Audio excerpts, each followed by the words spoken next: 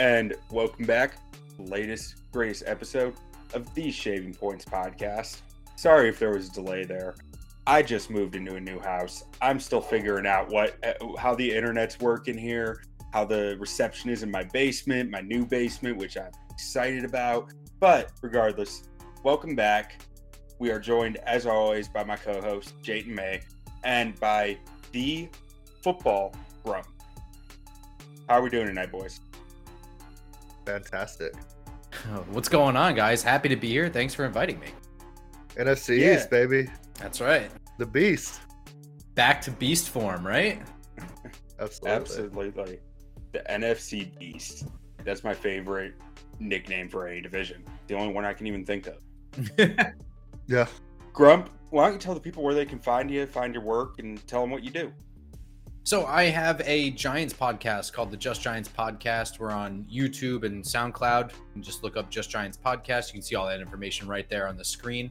I also, I get really into the NFL draft completely like on my own. I just do stuff. So I just launched my own Football Grump YouTube channel as well. I put up a couple videos at the end of the draft that we just had. I was just kind of testing things out, feeling how things are going. And this whole year, I'm going to be doing a lot more like college football stuff lead into the draft. So I'm a little bit more prepared for draft stuff. And and that's where you can find me right on there.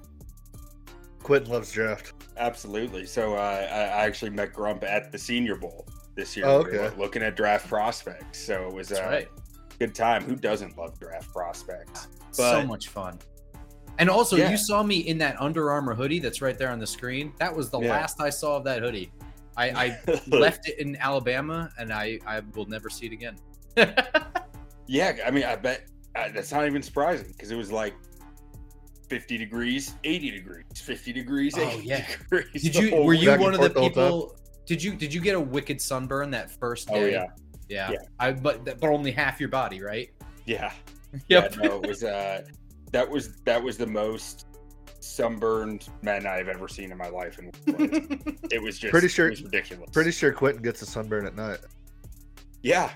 I actually tried Get the that's moon why burn. I'm in the basement. I just try to stay away from any light in general. Absolutely. But let's get into the Giants. So, Grump, I sent you a few questions beforehand, and the first one was, what is the state of the New York Giants? So I'd love to hear your thoughts. So, yeah, I mean, it's really exciting. We're in year 2 of the Brian Daboll coaching tenure, year 2 of the Daboll Kafka offense, year 2 of the Wink Martindale defense, and year 2 of the Joe Shane front office. They sort of, I try to, the Just Giants podcast and me in general as a person, I try to temper enthusiasm off the field. You know, at the stadium, I'm balls to the wall. Everything is the end of the world or the best play ever. But when it comes to when I get home and I pull it back a little bit, I try to be as realistic as possible. And I would say that the Giants overachieved last year. They won a lot. And I would say due to a lot of really good, savvy coaching, they won a lot of very close games. They hung tight in games they frankly probably did not belong in. And they were able to squeak out some crazy wins. I mean, immediately what comes to mind is the Packers game in London. The Ravens game at home was a huge upset from my perspective. I did not expect that game to go the way it did. And with that, as the year went on, more and more trust was built between the coaching staff, the roster. There were guys that had no vote of confidence whatsoever who ballooned all the way up the depth chart. I mean, think of Darius Slayton was a healthy scratch week 1, completely earned a new 2-year contract. Daniel Jones, his 5th-year option was declined, went into it and came out of the season with a playoff appearance win and a new 4-year contract. So as the year went on, that overachieving team seemed to really gel together as a legit team that was operating on a completely minimal cap with almost no space to do anything. They were kind of throwing together anything that would work. And now we go into this year, they had a lot more cap space to work with.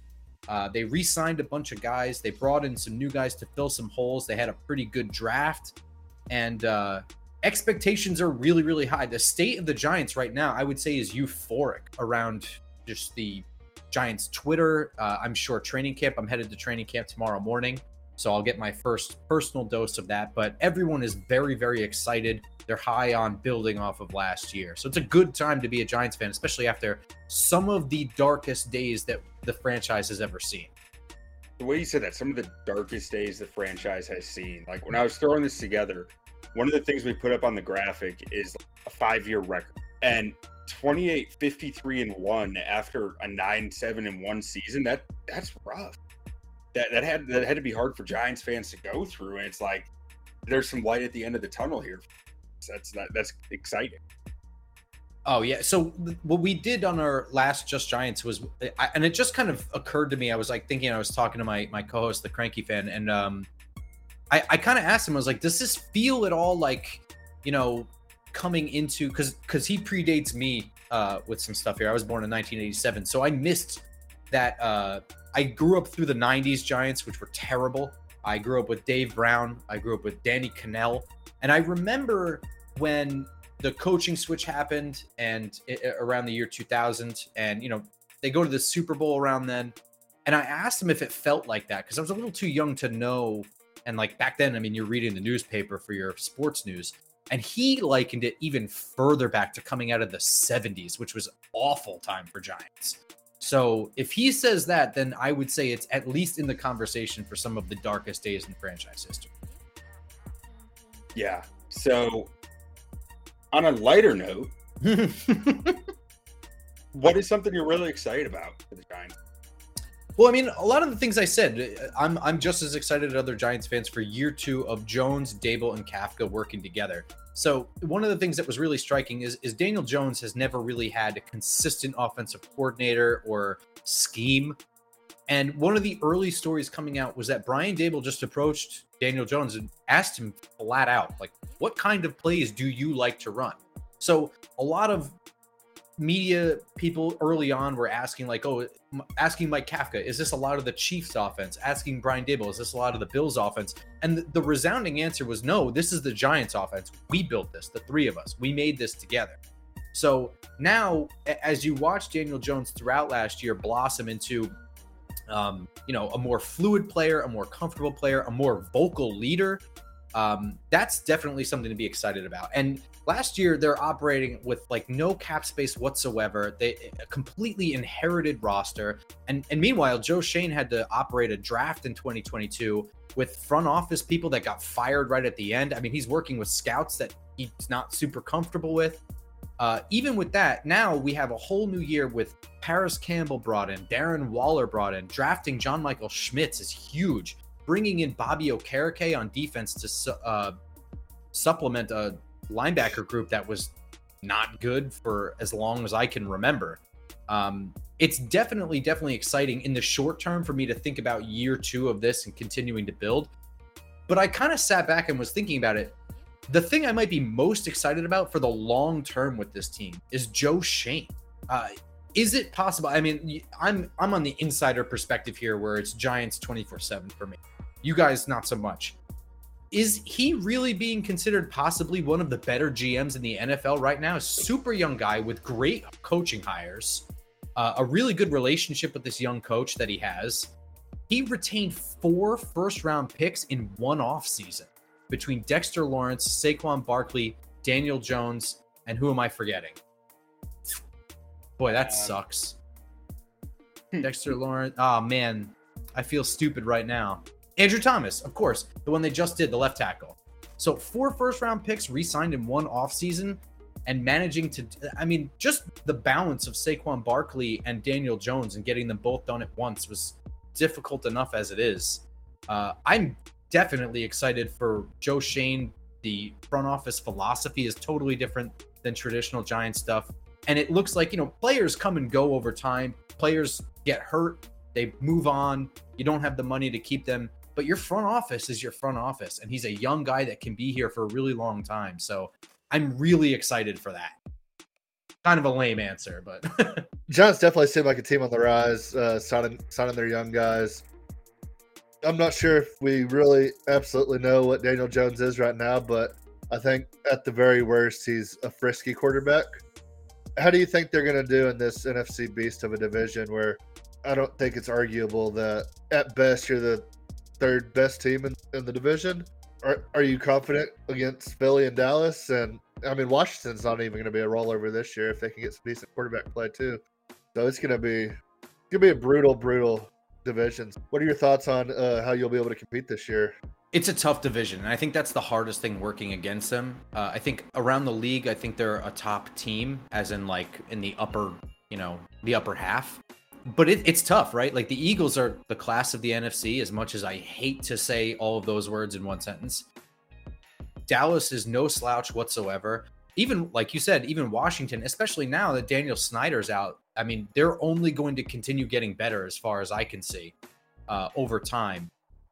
As far as this year, you're not going to like this, but I actually think at best the Giants are the second best team in this division. That's at best. But I mean, there's a lot at play there and a lot can fall apart really quickly. I have less confidence in Dak Prescott than I think a lot of people. But I mean, like what you said about we don't know what Daniel Jones is absolutely correct. I'm not going to sit here and argue with you on that one. Like one good year does not negate a whole bunch of other film. My biggest thing is with Dallas is I'm more worried about, I just don't know how to handle that defense. That is really what I struggle with. They could probably have the best defense in the league. Yeah. With the deepest players at every single position on defense too. I mean, they're 2 or 3 deep almost everywhere. Yeah, I don't really know how you deal with Dallas's defense. I'm less worried about having to keep pace with their offense. I mean, you could play this back in a couple weeks and I could sound like a total fool. You got 3 really good receivers. I don't love Dak Prescott, and I really don't love trust me, brother. Head coach. Not a whole lot of people do. I am not a big McCarthy guy. Not at all. I think coaching is definitely the weakest part of the Dallas team. And then depth at running back, and then Dak is what he is. I mean, he's Josh Allen. So steering it back towards the Giants a little bit, we had one more question for you here of what's the thing you're most nervous about for the upcoming season? Expectations. One good year, I try to stay very measured. Like I said, they started the year as like an overachiever. They surprised some people. I think some good coaching got them out of some tight situations. So my personal expectations for the team is to see visual improvement. That may not be reflected in the record. It may not even be reflected in some stats. But if I go there and I feel like this offense is finally humming, which it certainly was not really doing last year, it had its moments. It had good drives when they needed it. But overall, they were not some offensive juggernaut. Defensively, they relied a lot on just generating fake pressure through exotic blitzes and stuff. And that's awesome. And I love that stuff. But as far as natural pressure on 4-man rushes and even on some 5-man rushes, it just wasn't there. So for me, I'm looking to see things kind of continue to improve, even if it doesn't mean more wins. For Giants fans, I think that might be a hard pill to swallow. I think that's going to be tough to hear that they might have less wins this year than last year, even though the roster's better. It's the second year in the system, this, that, and the other thing. And I'm worried about fan expectations for first round pick Deonte Banks. I am of the belief that cornerbacks out of the draft, that is like the toughest situation to be put in. It's a high confidence position. And it's a huge jump from the college level to the NFL level. I mean, some of the best receivers have some crazy footwork. Some receivers are simply unguardable no matter who's there. And if you get a young guy too down on himself and a fan base that's all over him, it can spell disaster for somebody like that. So my expectations for Deonte Banks personally are probably a lot lower than most other Giants fans. And that's really what I'm most nervous about. And also, just in general, this team, the depth is kind of shaky. So any health problems they have could derail everything. I think that's a great point on the second point on the depth. But on Deonte Banks, man, I want to hype him up. I love that guy, man. He was one of my favorite players in the draft. I love him too. He's like a really humble guy. He got like no Power 5 letters in the mail, and Maryland was his first one. It's his home state. He was happy to go there. Even then, like he wasn't like nationally ranked or anything like that. He was a very, very low ranked guy. He stayed humble, stayed hungry, and look at his film, he earned his first round pick slot, Giants or otherwise. Yeah. So I got a question about your guys' first round pick from last year. What, as an outsider, I didn't watch a lot of Giants last year. I know the stats look bad on Evan Neal. I've heard countless people talk about Evan Neal's. Oh yeah, because he all had two. Because he had the Bears one as well. But anyways, what happened with Evan Neal? Because I thought he was a rock solid guy, like insert and offensive tackle, kind of like corner, like you said. Yep. An offensive tackle rookie. Struggling means they're running par for the course, but the numbers look like real serious struggles. So I'm curious on the Giants end, like as a when who watches all of their game, what do you see with Evan that was happening? So I agree with you. Offensive tackle is a really difficult one, especially it's one that honestly, if you have a good roster, when you draft an offensive tackle at the right time, you shouldn't need to play him right away. Unfortunately, the Giants desperately needed it. So he was thrust in there. It's kind of a position switch. He had to move to the right side. Bobby Johnson is a strange offensive line coach. Does not believe in vertical setting. Was like a big thing. I'm not a big O-line guy in terms of the X's and O's and stuff like that. But yeah, doesn't believe in vertical sets. So a lot of like lateral steps and stuff like that was not really Evan Neal's game. And I think he came in a little heavier than I think you want. And I think that the biggest problem for him was getting out of his stance. He was just a step too slow getting out of his stance. And like the NFL, portions of a second mean everything, let alone whole seconds. You know what I mean? So a lot of it was just he was in chase mode before he was even, out of his 3-point stance. We've seen some improvement with that in training camp this year. I've seen some clips, but I myself have not been there to see it on a consistent basis or anything like that. But yeah, like tackle to me, only like the studs of tackles are able to just jump in there and be like that. And as highly touted as Evan Neal was, and as highly drafted as he was, I would not say that he reminded me of Andrew Thomas in the draft, who I was all for them taking it for. I was a big Andrew Thomas guy. I saw him as a plug and play left tackle. And even though Evan Neal was picked only one slot lower, I didn't see him as a plug and play guy. I knew that he would need some work, but he had all the things that you want. Big, long guy, big body, huge fucking guy. Yeah, it's just going to be time with him. And I think that shedding weight in the offseason and continuing to work at the NFL level, at the NFL speed, I think he'll round out over time. It may not even be right away this year. Yeah, that makes sense. I mean, Andrew, like you said, even though he didn't remind you of Andrew Thomas was a guy who did struggle early on as well. And you see it all the time. You see it all the time. He had different stuff where he was kind of oversetting and undersetting at times, just worried about either getting beat around the edge or getting beat on the inside. He just wasn't trusting himself too much. And that was where he was kind of screwing up. And, now, little different for Neal, but same idea, right? Yeah. Now, so with the wide receiver core here, I mean, adding Darren Waller has the potential to be a huge difference for this offense, I think. And I'm curious what your expectations are, though, for Isaiah Hodgins as a guy who kind of came out of nowhere. Like, I remember hype about him as a UDFA, or was he a 7th round pick? One of those two. And then, like, he just exploded on the scene last year. What do you see coming from him this year? He's another one where I have like measured expectations. I would not say that he overachieved last year. I think that probably people, including myself, didn't really know him. We were unfamiliar with his game, if you will. But really solid route runner, great hands, and tough as nails. I mean, he's not a guy who goes out there and just gains a ton of separation, but he is a guy who is more than willing to take hits, fight for the ball, and come out with the ball in his hands just about every time. Solid route running helps him. It gets him in good situations. And I think that he's like a clutch chain mover kind of guy, if that makes sense, but he's not really like Amari Cooper out there, or anything like that. But I think that his role in the team is very, very important.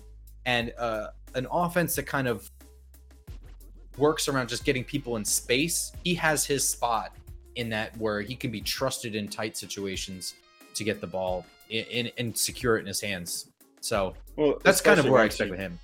Once you get a guy like Paris Campbell out there with him, who, you know, is going to help create that space, create those windows for him, I think that's the type of player you can win with, because he is so good at just bodying guys in his spot, right?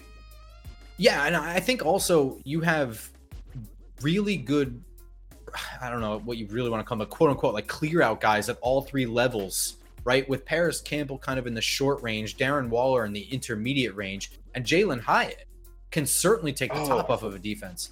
So, I mean, all three of those guys can let guys like Daniel Bellinger and Isaiah Hodgins flourish. And even I would say like Saquon Barkley out of the backfield. They would all benefit just from having those guys on the field. Yeah, it's almost like the sum of the parts are greater, I guess, than the total. You know, like where them together should be more valuable than any one of them individually. Correct. Yeah, I would say so. Yeah, I'll be honest, just sitting here, like I threw this graphic together earlier today. I went, oh yeah, Jalen Hyatt, right? And then I was sitting here, I completely forgot about him, 10 hours later.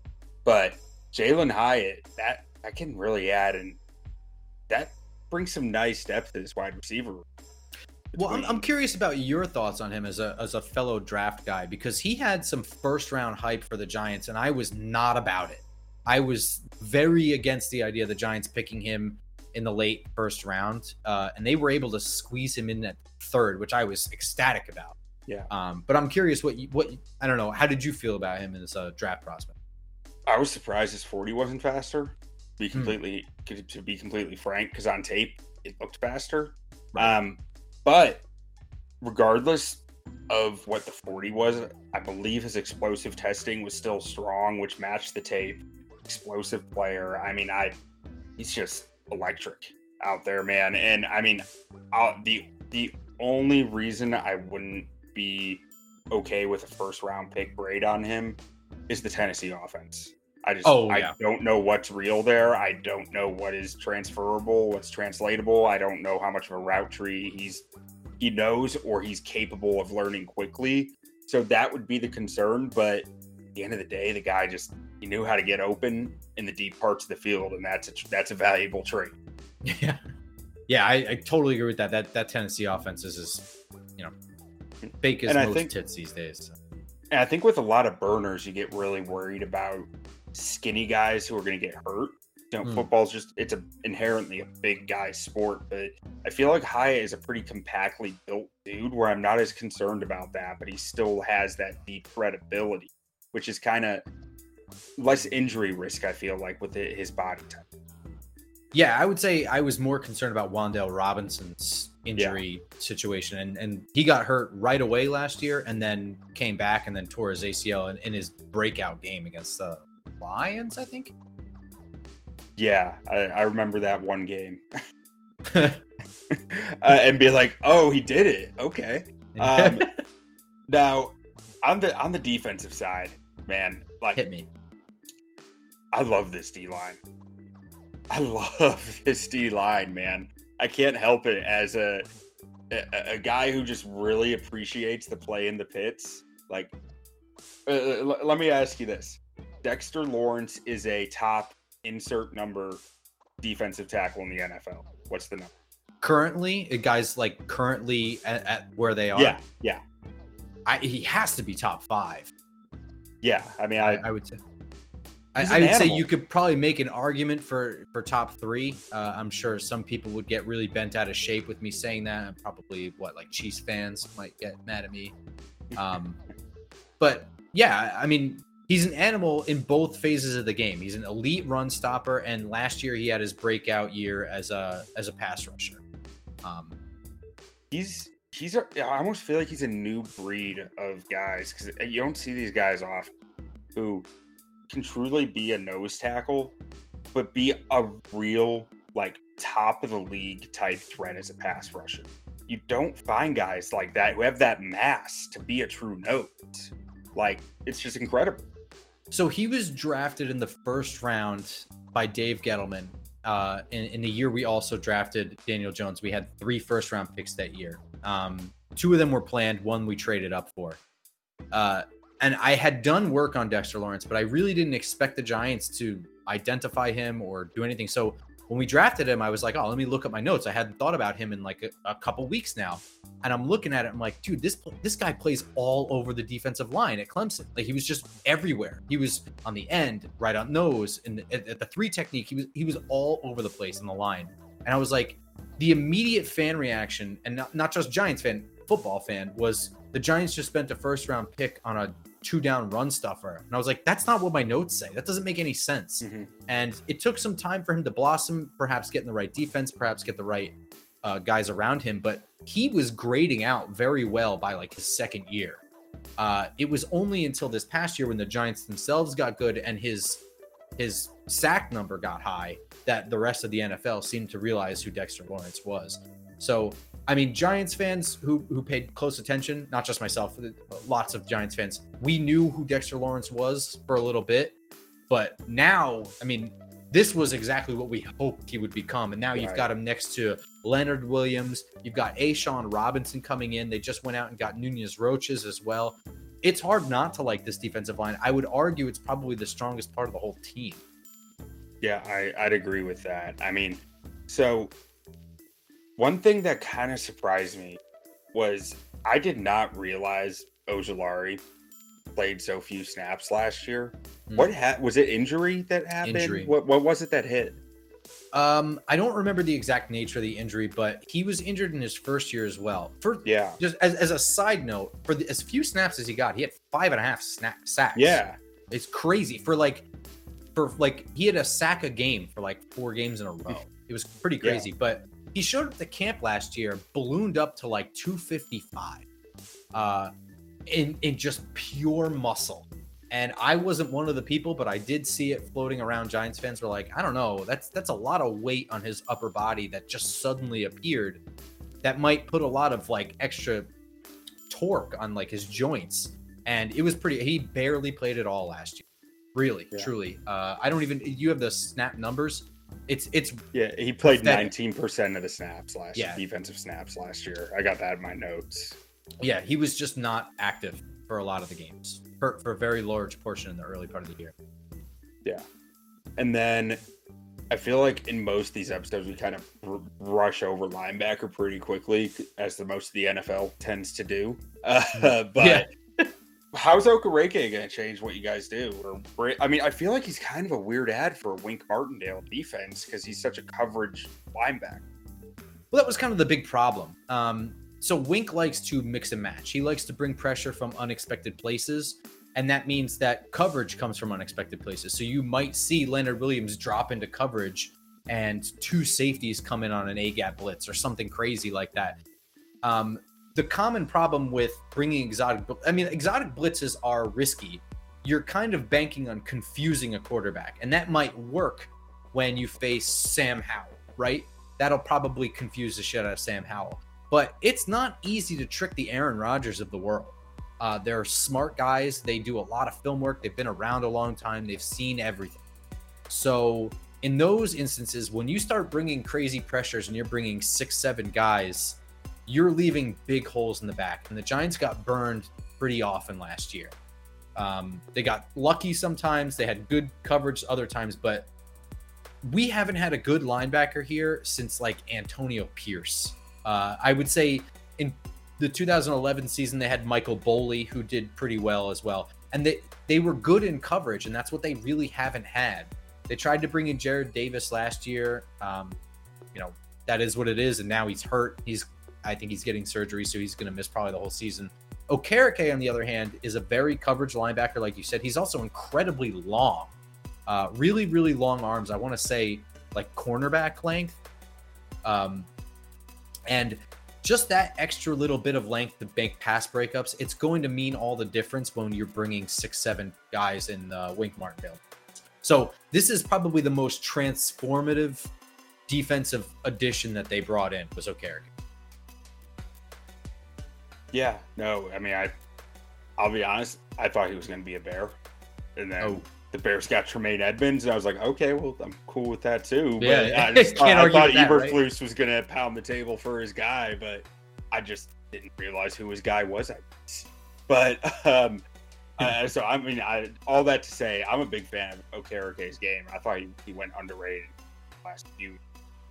And in the cornerback room, we'll talk through the DBs, and then we'll get to the schedule here. I like what you guys have on the outside between Banks, Jackson. I mean, as I've said already, I like Banks a lot. I was higher than most on him in this class. I thought he was fairly underrated, even as a first round pick. I considered him. I think I had him as CB3 in the class. So I think at 24, that's an absolute steal. Now, like you said, you're worried about people overhyping what he's going to do, and I'm doing the opposite of that right now. So I'm going to pull this back a little bit, that rookie corners do tend to struggle. But, I mean, I think pairing him with Adoree Jackson could be really solid. But is Jackson going to stay healthy here?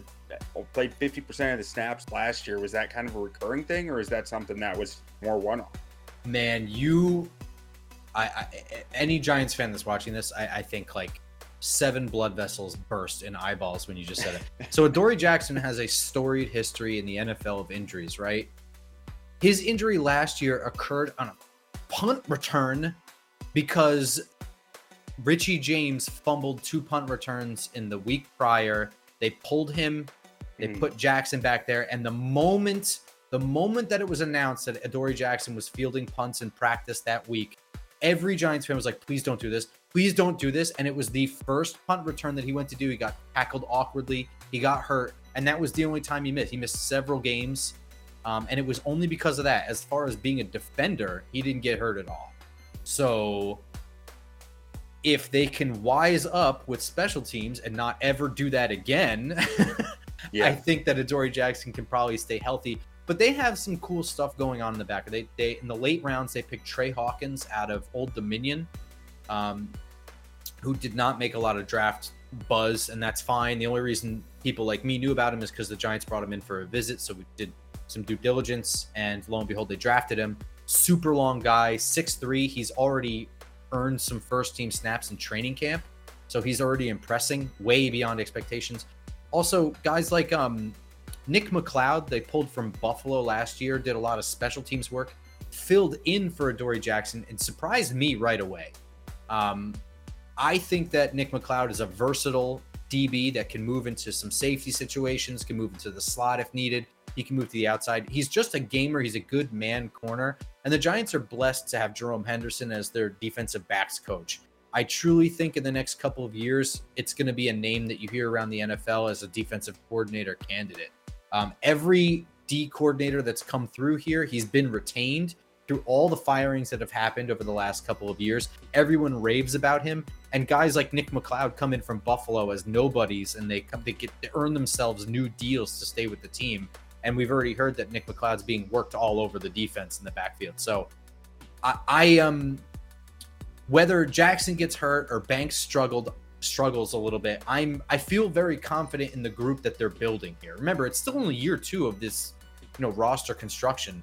Adoree Jackson could still be retained. His contracts technically end at the end of this year, so they have to be planning for life without Jackson in case they can't retain him anyway. And it seems obvious to me with the way that they're attacking the DB room in offseason stuff.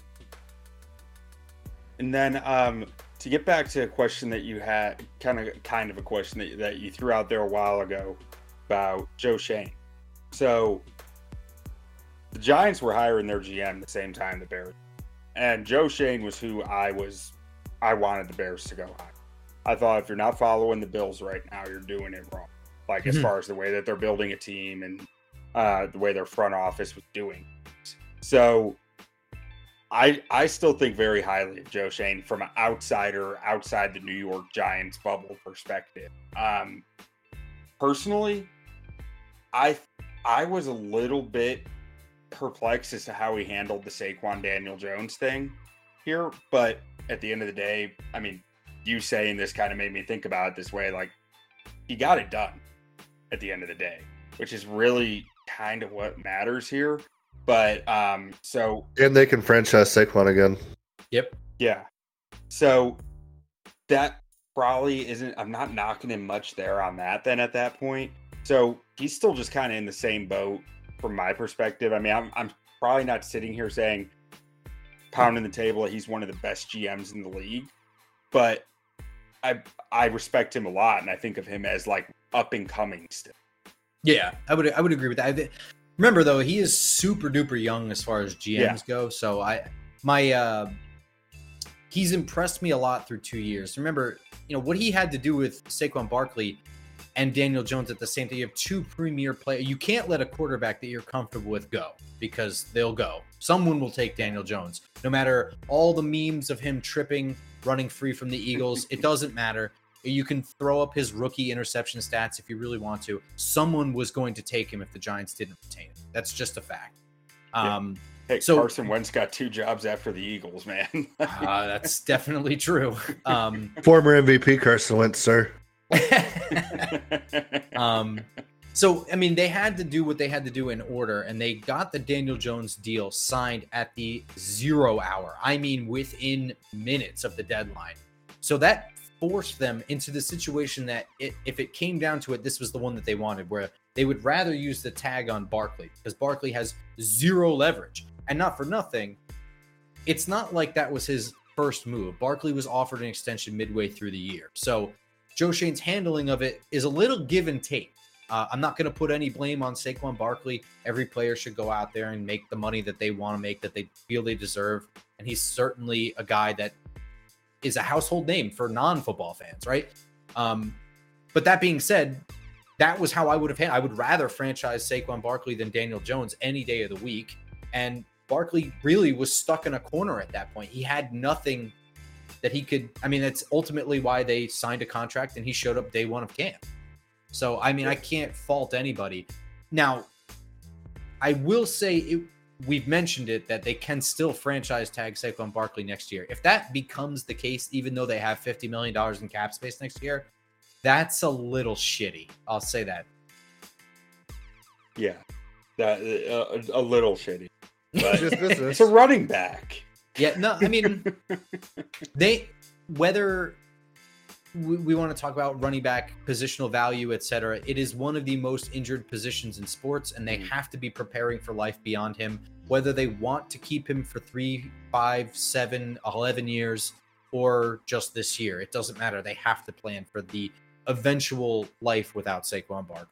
So yeah, I mean, until the NFLPA finds leverage somewhere to get rid of the franchise tag, which I think is like one of the most bullshit things in all of sports. I mean, you gotta do what you gotta do, right? Or find some way to resolve it so that I don't know, that kind of thing doesn't happen. I mean, Jimmy Graham kind of had his own issue with the franchise tag when he wanted to be on the tag as a wide receiver, not a tight end.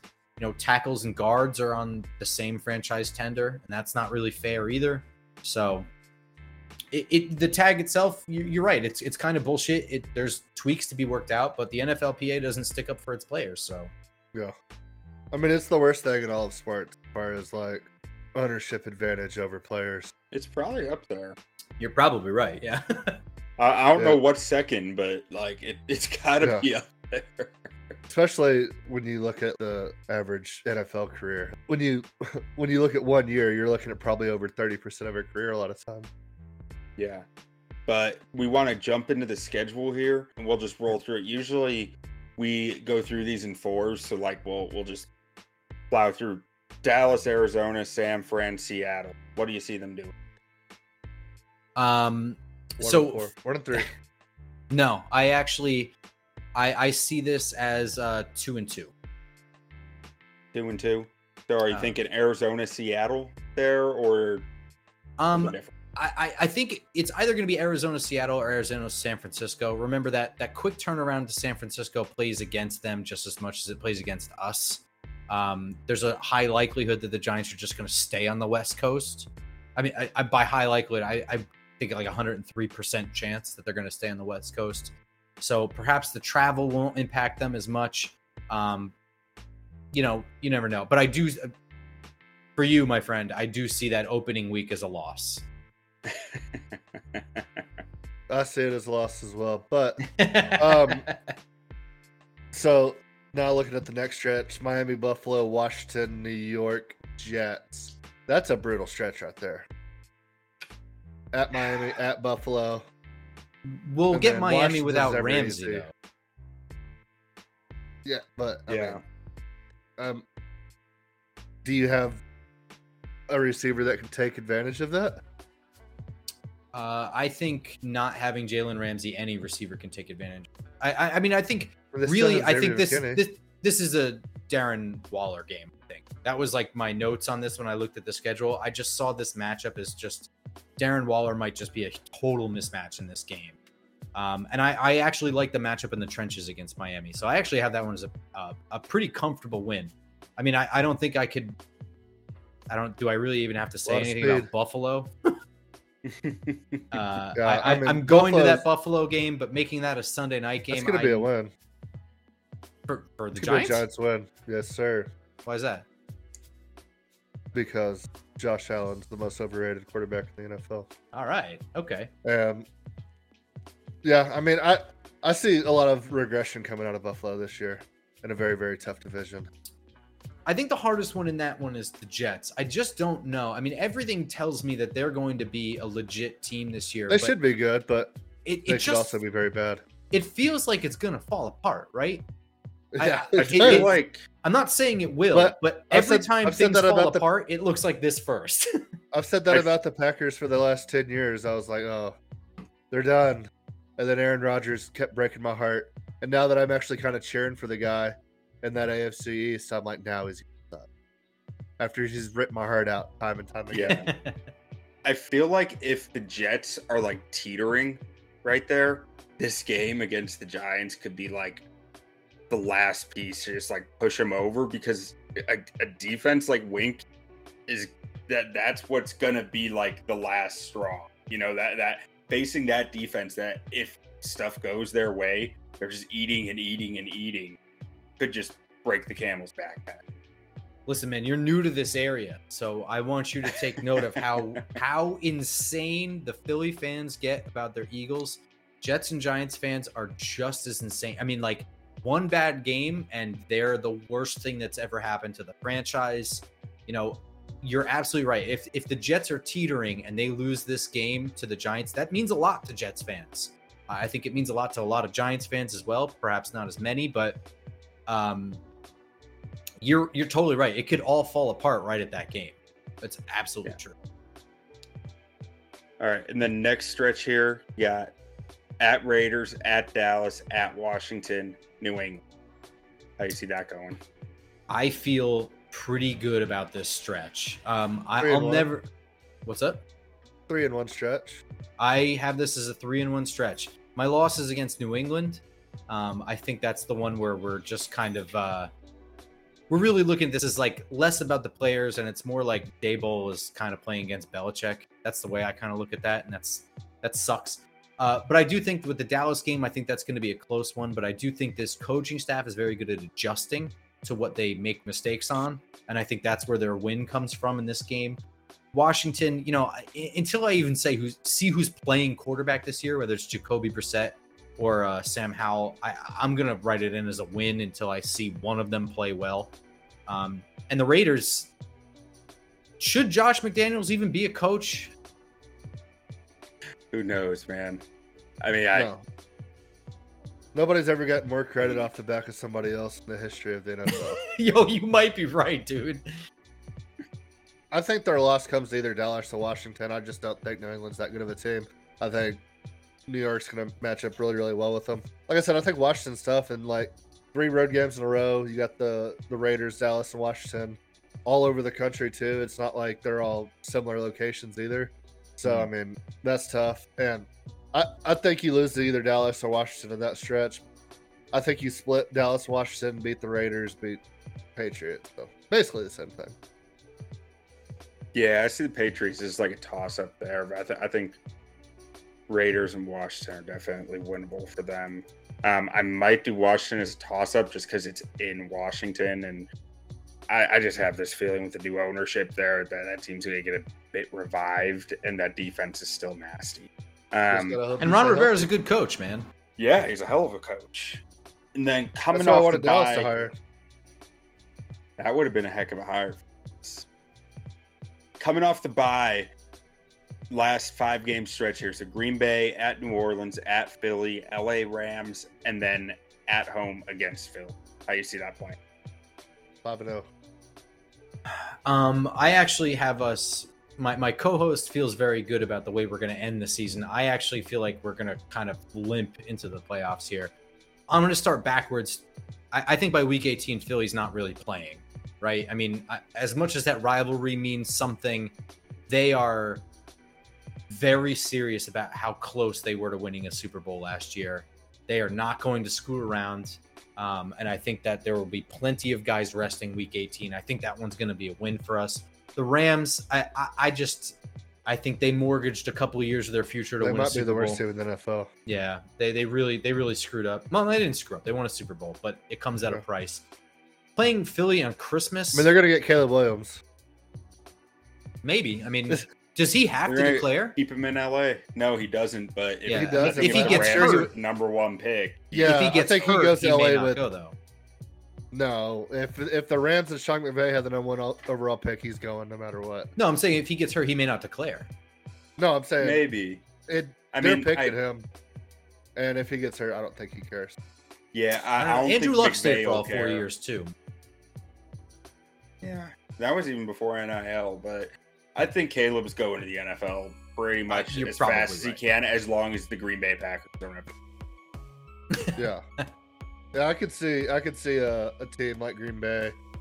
Most of the other like Midwest outdoor cold cities like Bengals and kind of poverty franchises that won't even build an indoor practice facility, they already got their quarterback. So all right, so of the bets that we have up here, the wins over under, the playoff odds, win division, any of those, or anything else that you can just think of off the top of your head, what do you like for the Giants if you're betting?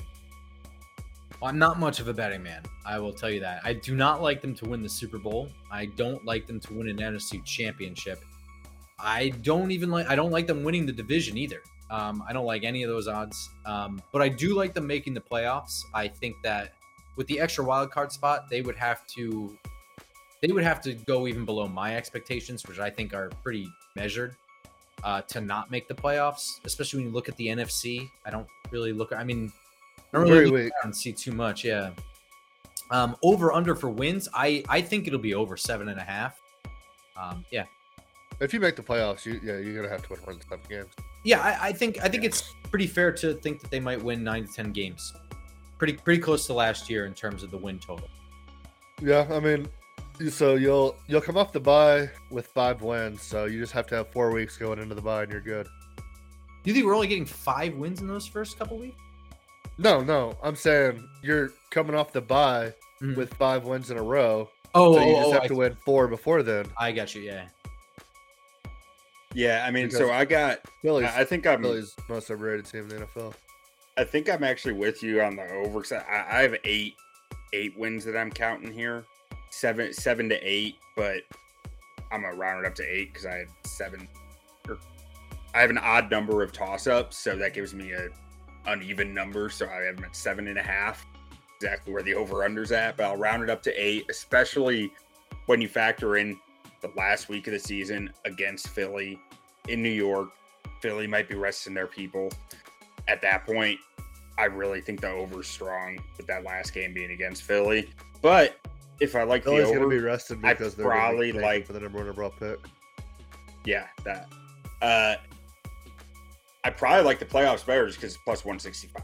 And if I have them winning 8 games, I like the playoffs more. So give me. Yeah, I think 8 games gets the playoffs for this NFC. Yeah.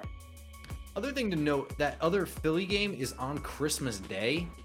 And one thing that my co-host pointed out is you may not be getting the standard Lincoln Financial crowd because of that. You might be getting more. They hate Christmas.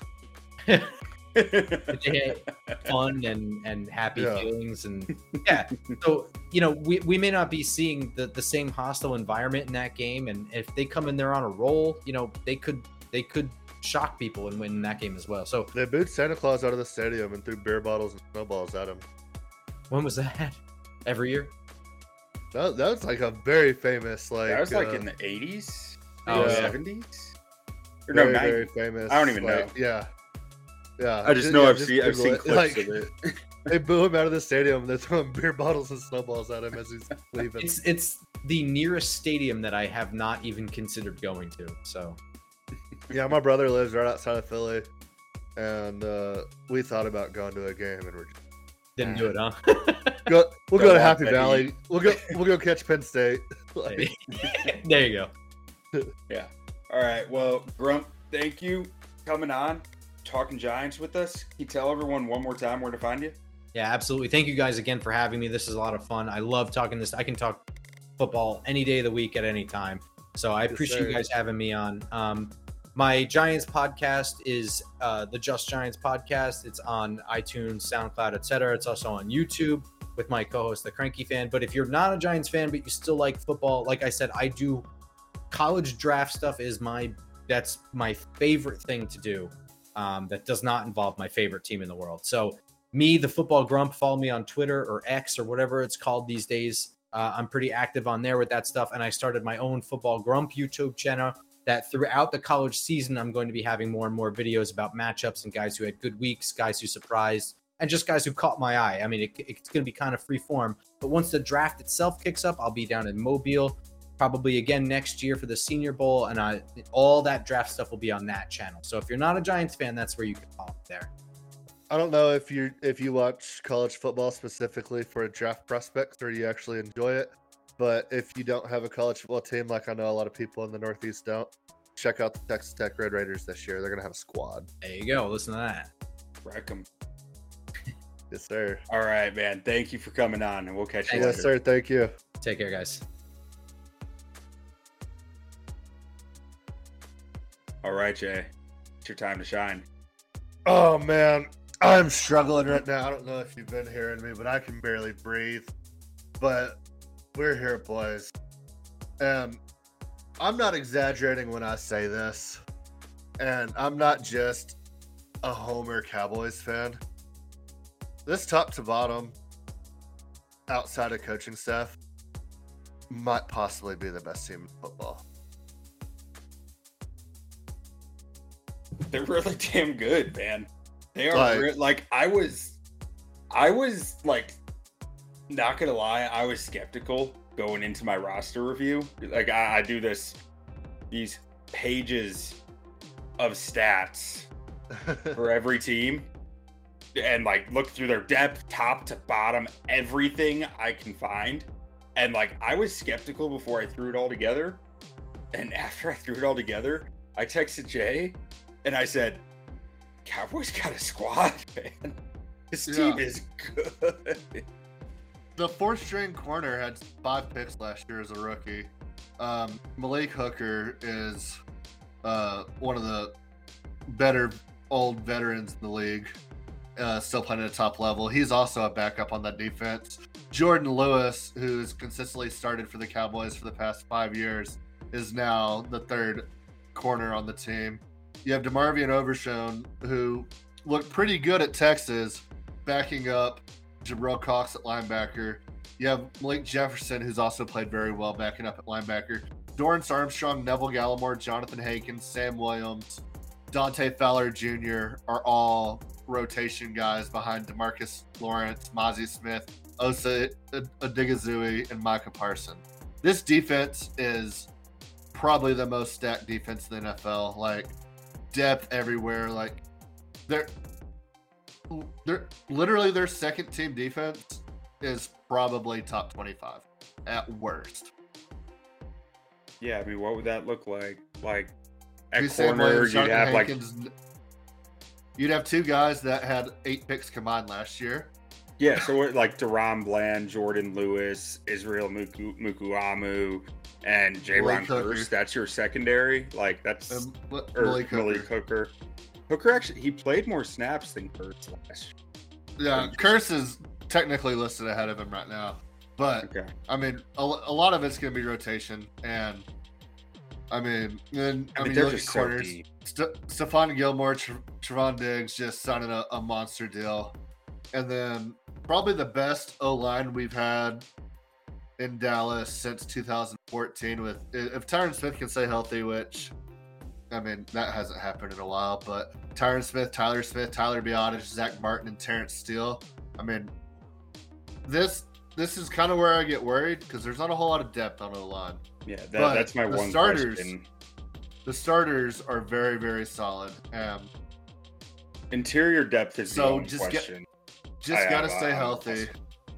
Because, like, you can slide Tyler Smith out to either tackle spot, I believe, if an injury happens there. But then it's just like you don't have anyone to replace him. You know, it's that interior that really that's the only spot. Alec Lindstrom can maybe plug and play, but yeah, I mean it's not ideal. But then you look at the tight end position. We're 3 deep at tight end. Jake Ferguson and Peyton Hendershot were both very, very good last year for Cowboys. And then you go draft Luke Schumacher, who's also very, very talented. So, like, ton of depth at tight end position. And then you go to wide receiver. CeeDee Lamb, Brandon Cooks, and Michael Gallup might be the best 1, 2, 3 in the NFL outside of Cincy. But I would say healthy Michael Gallup is quite a bit better than a Tyler Boyd. And then Brandon Cooks and T. Higgins, I'd probably give a slight edge to T. Higgins, but it's not very big. And then Jamar Chase is a top 3 receiver compared to CeeDee Lamb being a top 8 receiver. I think to anyone out there who's like raising an eyebrow at that, like the Brandon Cooks versus T. Higgins, I think that the edge for T. Higgins is mostly based on age. Yeah, and not, which is where you're talking about one season is a little different than you're talking about like into the future. Like Brandon Cooks for this season right now. How old is T. Higgins? Might be better than at 25. 25? Yeah, Brandon Cooks 29. I was thinking T. Higgins is older than that, but yeah, I mean he's only 29. It feels like he's been in the league for a decade. Been traded probably for the most first-round picks out of anybody in NFL history. Probably. But yeah, Brandon Cooks, I mean, he's just consistently 1,000 yards, 85 catches, and 8 touchdowns every year. Yeah. Well, except last year. He missed some time last year. And he was on the Texans. Yeah. I mean, he was pacing 1,000 yards. Yeah. And was he on the Rams Super Bowl team, or did he leave the year before? He left the year before. So Cooper Kupp was hurt the year he was there, where they got Stafford. Wait, did they win the Super Bowl the year Stafford got there? Super Bowl's first year there. Yeah. Okay, so yeah, this is the best offense he's ever been on, bar none. Probably. I mean, he was on the Saints. He was drafted by the Saints. Yeah, but I don't know. I still think this offense is better than those later Drew Brees years. I don't know, because that was, what was that, 2017, 2016? I mean, that was noodle arm Drew Brees time. I don't know. I think like 2018 is when that started. Yeah, maybe. I'm trying to see if I can go. Anyway, still, I mean, one of the best offenses ever played on. Yeah, the point stands. And definitely the best complement of talent around him that he's ever had. Even if you want to say give Drew Brees the edge over Dak, I mean, he's never played with a better 1 and 3 than supporting Lamb and Gallup. Yeah. But, I mean, one thing that scares shit out of me about this team is Mike McCarthy is an absolute moron. And the offensive coordinator is a very, very questionable hire. But Dan Quinn with this defense, I mean, if nobody can score on us, I guess it doesn't matter how bad the offense is. But I don't see the offense being bad. Like, this seems almost Mike McCarthy proof. And also, everybody that likes to shit on Mike McCarthy, I don't love the guy by any means. But him and Sean Payton are basically identical in coaching career. And everybody likes to act like Sean Payton like God's greatest gift. And when everybody was saying that Cowboys were going to trade for Sean Payton, and I'm like, you're getting rid of Mike McCarthy for Mike McCarthy. They both won 1 Super Bowl. with Hall of Fame quarterbacks and were consistently good year in and year out and always seem to flounder at the end. So, yeah, I don't know. I think Sean Payton is quite a bit better than McCarthy, but you have good argument. You have a really good argument. Their records is nearly identical. You make a really strong argument. I'm agreeing, you do. But I think that Payton just gets more out of this. And I think McCarthy tends to get less out. How much worse was Drew Brees than Aaron Rodgers? Because I would argue the Saints had much better roster for their tenure the same time McCarthy was at Green Bay. Because outside of 2 or 3 years at Green Bay, that roster was pretty trash. He had a better roster because he developed players who really were mid and late round picks. That's my point. That I think he gets more. So he develops players. You're giving and builds his offense around those players very well. Or does the GM just draft well? Well, now we're talking chicken. So, I mean, there's no way. Yeah, I mean, it can go either way. But I personally think that Sean Payton has a lot to do with the process at the same time. Maybe. But anyway, I mean, that's neither here nor there. I mean, that was more of a dig at Sean Payton since he likes to talk shit on everybody in the league. So hey, I love it, man. It's fun. It's fun. Oh, I love it too. But I figured out. I'll figure out though a jab back at him. I mean, not like the Jets are my team by any means, but I'm like, who are you to talk? I mean, Sean Payton's gonna show up at your doorstep tonight. Sean Payton is like the absolute definition of like overperforming and then under delivering when it matters. Like, okay, year in year out, they're better than everybody thinks. They go on like they would have streaks, they would have run, they would be hot, and then just lay an egg in the first round of the playoffs, second round of the playoffs. Yeah. Hey, hard to beat Kirk Cousins. Unless you're Daniel Jones. That's true. That's very true. Now, one thing so anyone who follows the stuff I put out there knows that I am very excited about Bozzy. Yeah. I mean, I loved this kid in the draft. And I noticed going through all this division stuff today, there are 2 rookie centers starting in this division and a rookie guard on the other team. That's a lot of rookies Mozzie Smith is going to go against. And Mozzie Smith is a rookie himself, so maybe I'm setting the bar too high. But I think Mozzie Smith is going to be fun going up against some rookie centers and rookie guards. Oh, yeah. And especially that Dan Quinn defense. I mean, he's going to have imagine him out there. No, he's going to have Micah Parsons, DeMarcus Lawrence, and Mozzie Smith probably all playing every position on the defense. Yeah, I mean it's gonna be filthy. It's gonna be a nightmare. Like, I mean, I told you back in like March, I was like, you know who the Cowboys need to draft? Mozzie Smith, because having that guy who changes the math on the line of scrimmage for you, that he can stop the run and he's still a threat to be a pass rusher, but you don't need to commit more resources to stopping the run because he can fill 2 gaps. Like, that strength is gonna add to the Oh man, the Cowboys for like a decade have neglected mass up the middle, and it has driven me crazy. And they finally did it.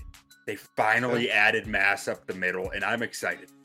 And I don't even like the Cowboys, but I'm excited. Yeah, I mean, you look at that interior D line with Mozzie Smith, Osa Odigizui, Jonathan Hankins, and Neville Gallimore. It's a lot of beef up front. And that's a hell of a rotation. Well, I mean, I don't know how much you've watched Neville Gallimore. Gallimore are lighter guys. They're more like 3 techs, but Hankins and Mozzie, I mean, Gallimore is every bit of like 315, 320 probably. I guess so. Actually, I to then Hankins, Mark S, I'm not familiar with his game. Oh, Hankins is a big boy, but Digazoo is light. Like he is. He's a wrestler. He's a wrestler. He's got good leverage. Yeah, Digazoo is listed on the depth chart at 280, and then Neville Gallimore is listed at 315. Yeah, and Jonathan Hankins is listed at 320, and I don't know if that's true. He must have dropped some pounds if that's true, and even then, I doubt it. Yeah. So, how underrated is DeMarcus Lawrence?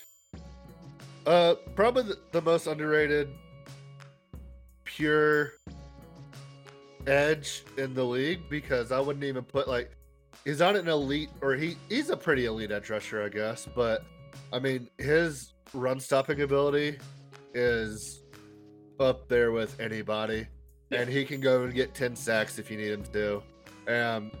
I mean, outside of like the back-to-back years of franchising and like really deciding what we're gonna do with this guy, and then a couple injuries, like he's been one of the more consistent, solid pieces on this defense for nearly a decade now.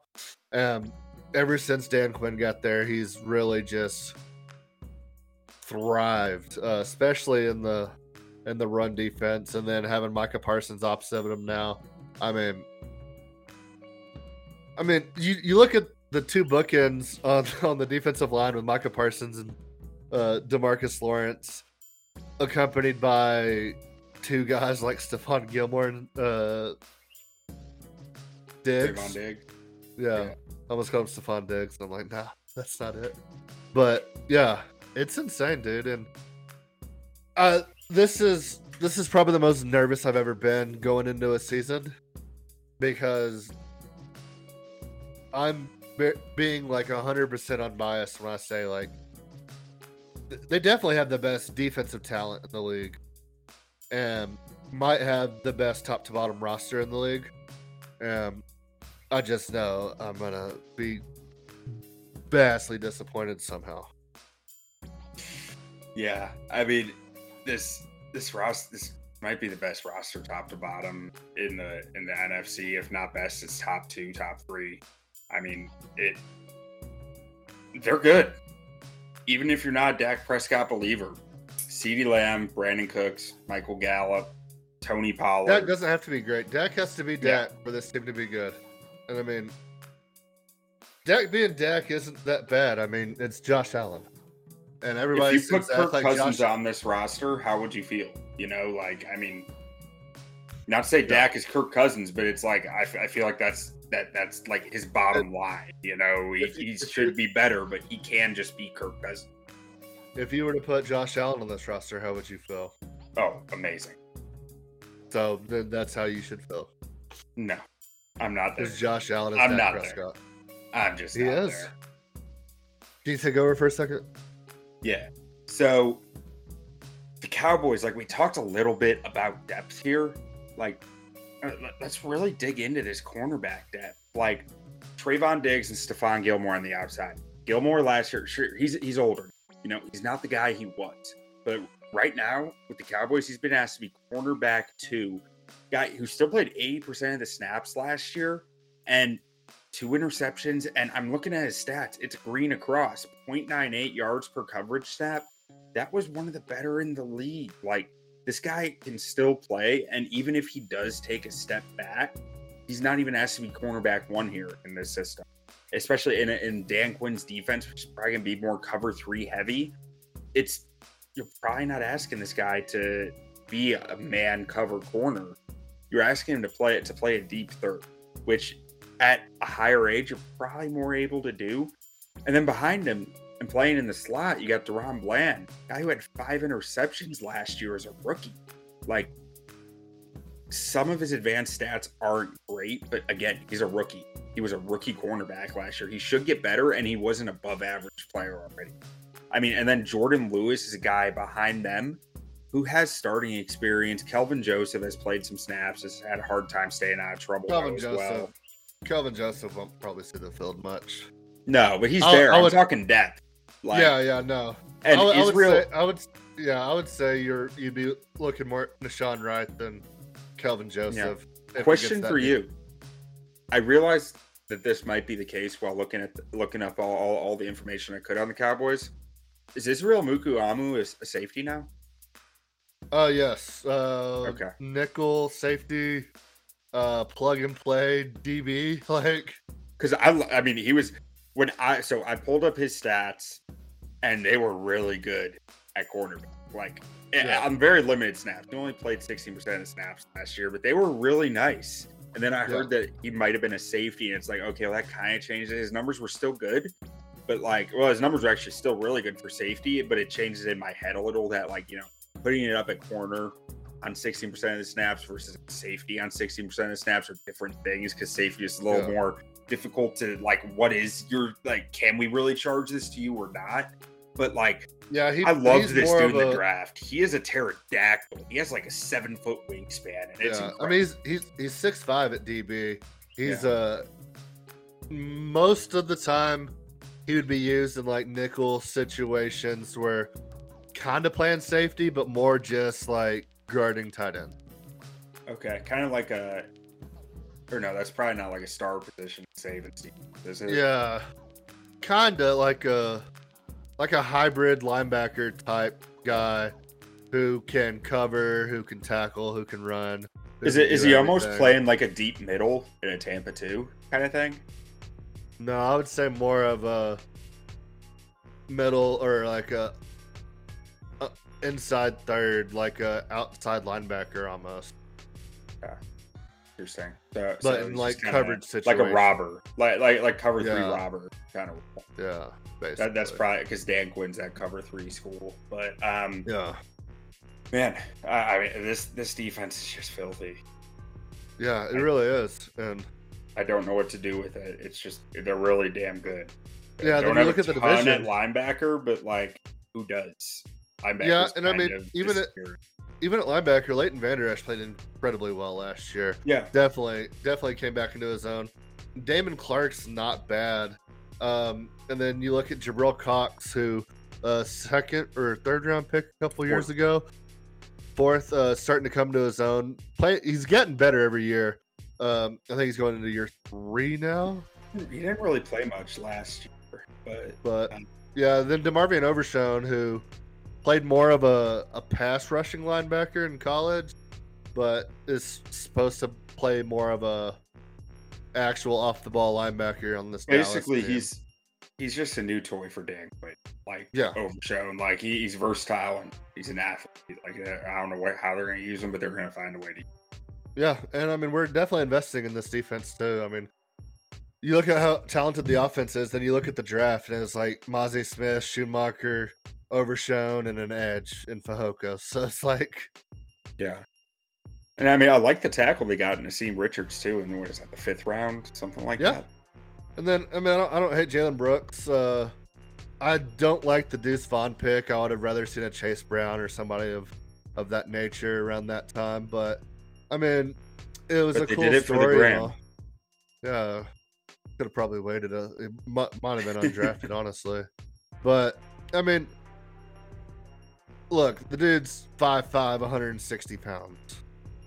Like, I don't know how. Like, if you can't touch him, you can't tackle him, I guess. But I mean, he's a toy at most. And then you look at that running back room with Tony Pollard, Malik Davis. We don't really know what we have with him. Then Rojo, who's very, very old at this point. Or I feel like he's old. Is he old? No, he's only 25. I don't think he's that old. Yeah, he's only 25. That's insane. He's just kind of, he fell out of favor in Tampa and then just kind of fell off the face of the earth. So I mean, who knows what you have? That makes me feel a little bit better that he's only 25. But I'm really hoping that we can figure out a way to sign Zeke, or even maybe go get a Leonard Fournette or something like that. Yeah.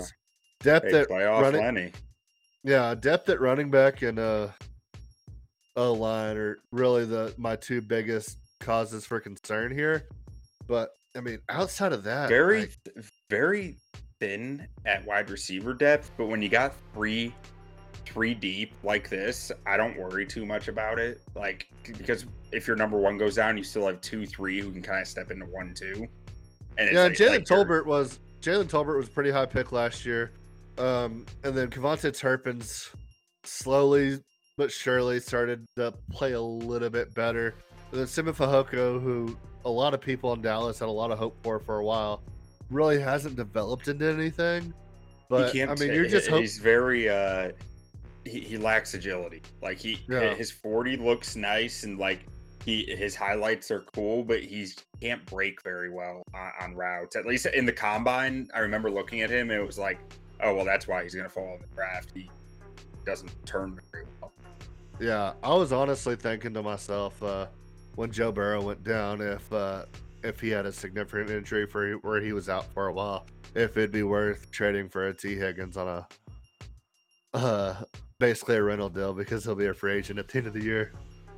And I would assume if Burrow were to miss the season, they would move him immediately. Yeah, I mean, you'd have to give a first plus. Yeah, but if you sign him long term, I mean, yeah, you still got the CD contract coming up though. But yeah. I mean, if CD was locked in, and I think Brandon Cook did he sign an extension? I can't remember. But I don't know. Yeah, I was just the thought of T. Higgins with all this be incredible. You said that you really like Jake Ferguson and Peyton Hendershot, and I know very little about them other than they combined for 311 yards last year. What do you like about them? They both block well, and they both made a bunch of like big time catches. They most of the time when they were throwing the ball, Dalton Schultz was getting it, but they both just showed up in big moments throughout the entire year. Like, I honestly am shocked that they had 311 yards combined because if you would have asked me to guess, combined, like they definitely. How many touchdowns? Did 4 combined, so they did work. Yeah. They got chances.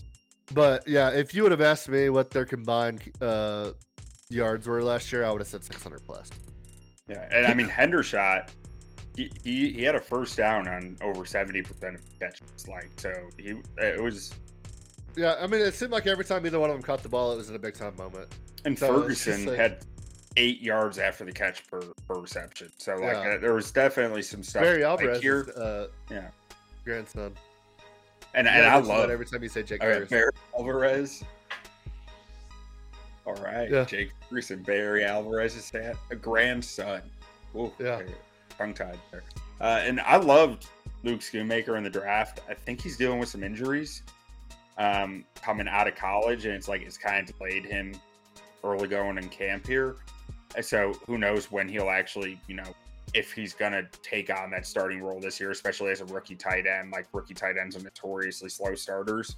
But yeah, I don't expect to see much out of him, but I'm excited to see Dalton Schultz gone because I felt like a lot of his targets were kind of forced. So I'm excited to see what he does in that Houston offense for sure, but we didn't need him. Yeah, and I think it's fine. Yeah, I'm excited to see what these guys can do, and I don't know if they're going to play rotation or if one of them's going to get the majority of snaps. Haven't really heard, but yeah, I mean, I think it's very solid. 2 guys for you at the tight end position, with 3 really good wide receivers, and they both block well too. So yeah, when you got that good of wide, like look at Cincy, when you got that good of wide receivers, you can just sign Hayden Hurst and be like, that's our tight end, or CJ Uzomah can have a career year that gets him paid a big contract by the Jets, like that. Yeah. That's what happens when you have that good of receivers. Your tight end, like, required level of talent becomes lower because the defense is gonna have to sag off of some. And they're probably going to sag off the tight end. Yeah, and I mean, looking at this team, some of the off-season acquisitions, like, I don't feel like Cowboys get enough credit for going out and getting Brandon Cook.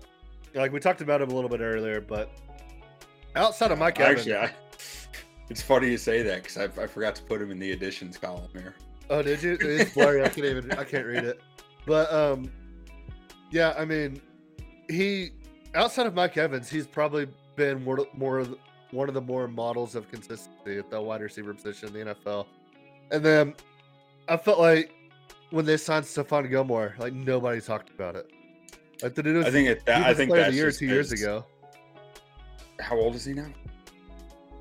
29. Yeah, so approaching 30 is when the corners 32. tend He's old to fall off. Yeah, so he's up there. But he won the. I mean, he won Defensive it's like Player I of the was Year, talking 30. about. That's what I was talking about when he stepped away. It's like he's going to be playing in a cover 3 scheme that doesn't need to blitz a lot. So they're not going to be leaving him on island man coverage that often. He's playing the deep third. I kind of like the situation for Gilmore, even if he's losing step. It's like Pat Pete. And then when you look at it in like totality, when you look at the talent around him too, it's playing that either deep 3 or even a man zone game. It's like that's basically all.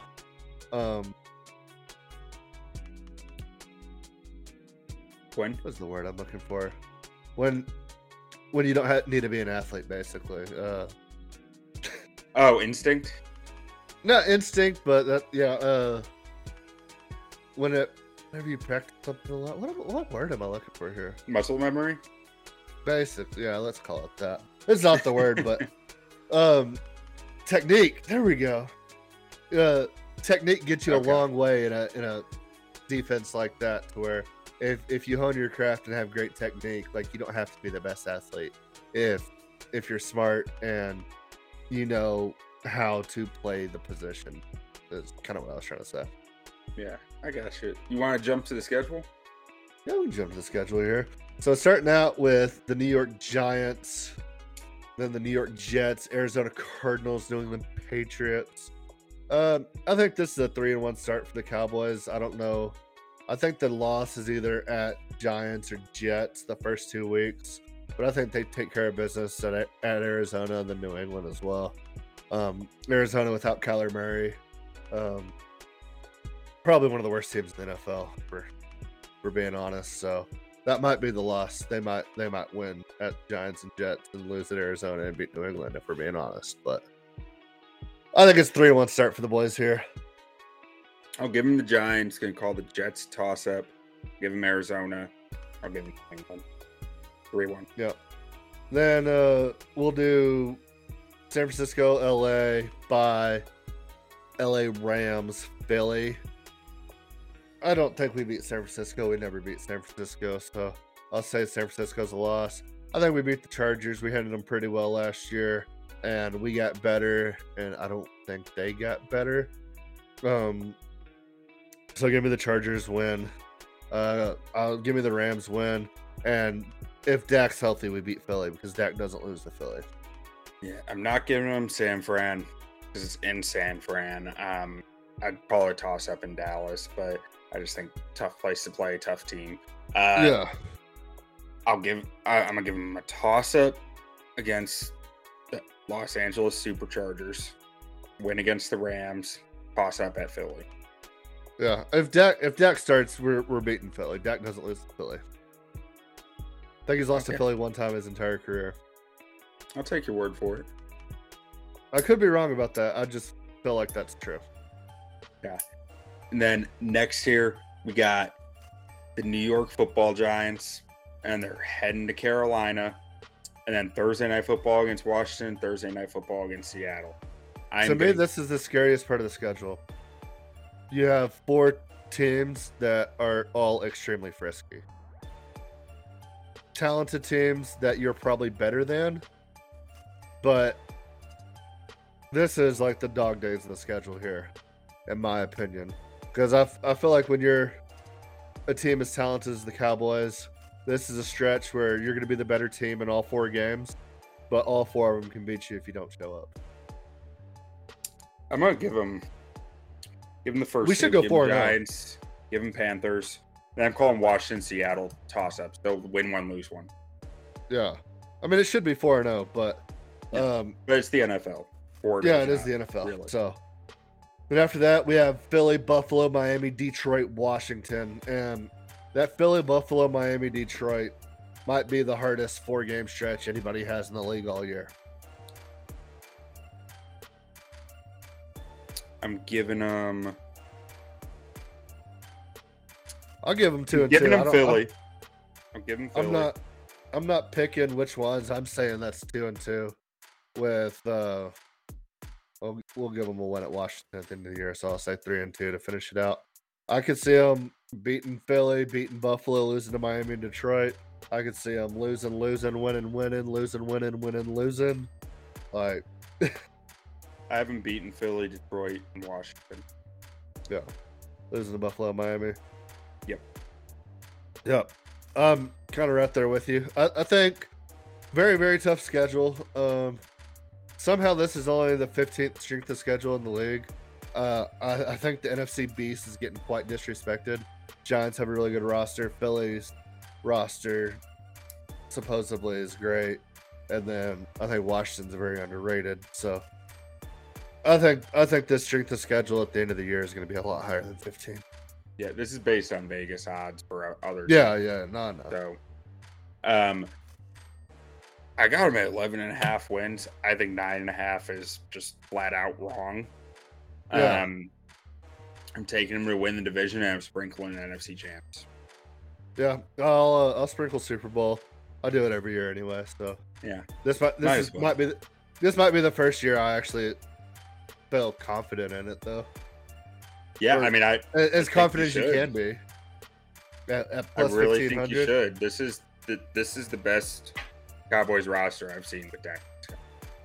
Yeah, it's the best Cowboys roster since 2014, bar none. And 2014 didn't have half the defense this has.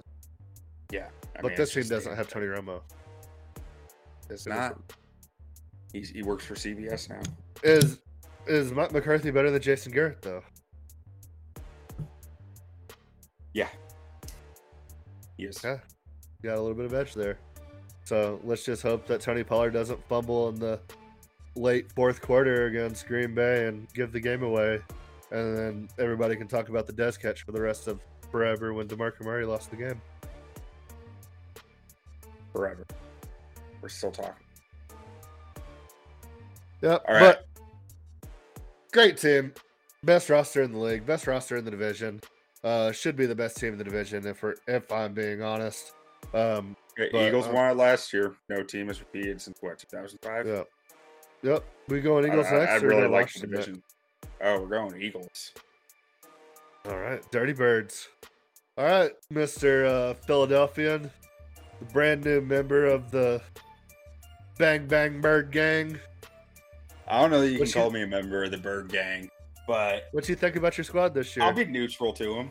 I mean, it's still a squad. This running back room is stacked with talent.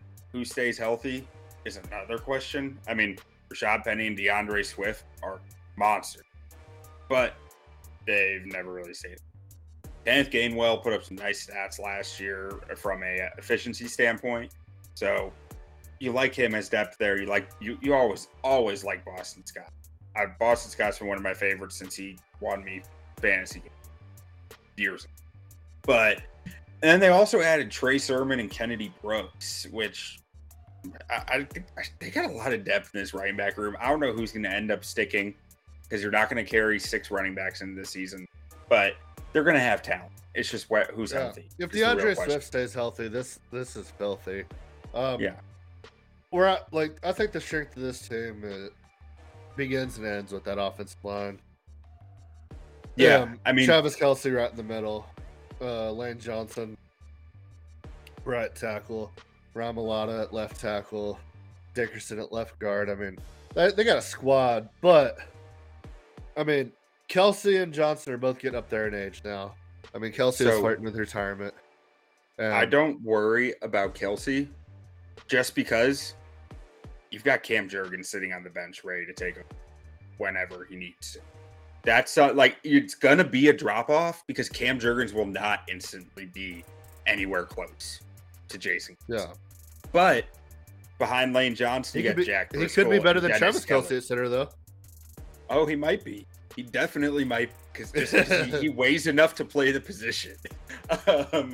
But behind Lane Johnson, you got Jack Driscoll and Dennis Kelly. I'm nowhere near as confident in those guys as I am Cam Jurgens to step in and play at an NFL level. Which is why Lane Johnson is really the thing that worries me on this O-line and just the interior depth. you don't have much behind Kelsey, Dickerson, and you're starting a rookie at right guard. If any one of those three guys goes down on the inside, outside of center, so if either of your guards go down, I'm not sure if Jurgens can play guard. You still have Suo Opeta on the roster, who played some 2 years ago decently, but like I'm not that confident in it. So the depth here on the O-line does concern me at guard and right tackle. Yeah. And then, I mean, you look at their skill positions here. You got Devonta Smith, some of the quickest feet in the NFL. A.J. Brown, everybody knows what A.J. Brown did last year. Dallas Goedert, supposed to be a Cowboy. And last second, Philly traded in front of us and got him. And then, who's their third receiver? Is it Zacchaeus? Quez Watkins. And, well, Zacchaeus is listed as the starter for 3 right now. It's him or Quez Watkins. Either one is a solid wide receiver 3 in the NFL. You're not worried about them having play snaps. Yeah, so I've watched a lot of Jalen Hurts in my life. Obviously a big college football fan. Watched him a lot at Alabama. Watched him a lot at OU. Watched him a lot now. He's on Philly, being in the division. I will say, last year, he performed better than I ever thought he could. But, I mean, everything went perfect for him.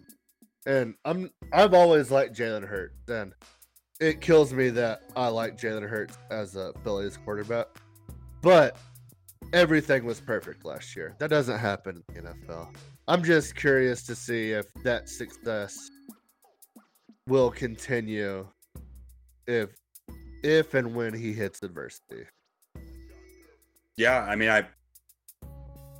I'm not as like adversity to him, or like I'm not worried about the way that he handles it or anything like that. I'm just worried that I think the roster's propping him up higher than him.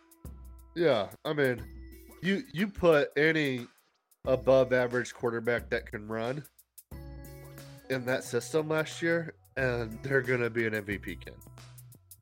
Yeah. And I mean, Justin Fields probably wins MVP in that system last year, and probably the Super Bowl. Don't get me excited.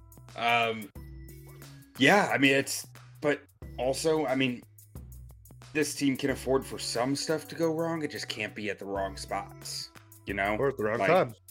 Yeah.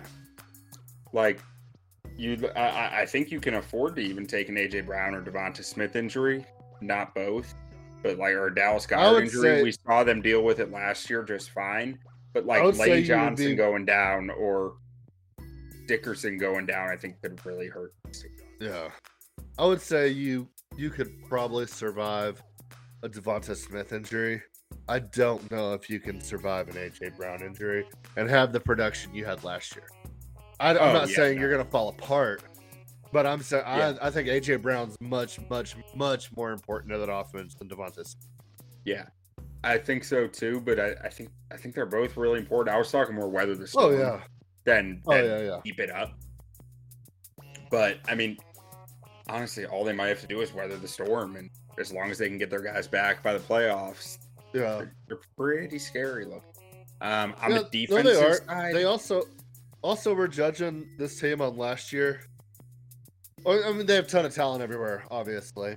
But probably the best team they played all year in the regular season last year was Dallas. One of the times they played Dallas, Dak didn't play. The other time they played Dallas, Jalen Hurts didn't play. Like, and then they Gardner Minshew gave them hell, though. Gardner Minshew gave the boys hell. So did Cooper Rush. Cooper Rush had a 17-10 lead. Cooper Rush didn't give them hell. I'm just saying, go Gardner Minshew, man. Yeah. Smashed his hand in college for a redshirt year. But then you look at their road to the Super Bowl.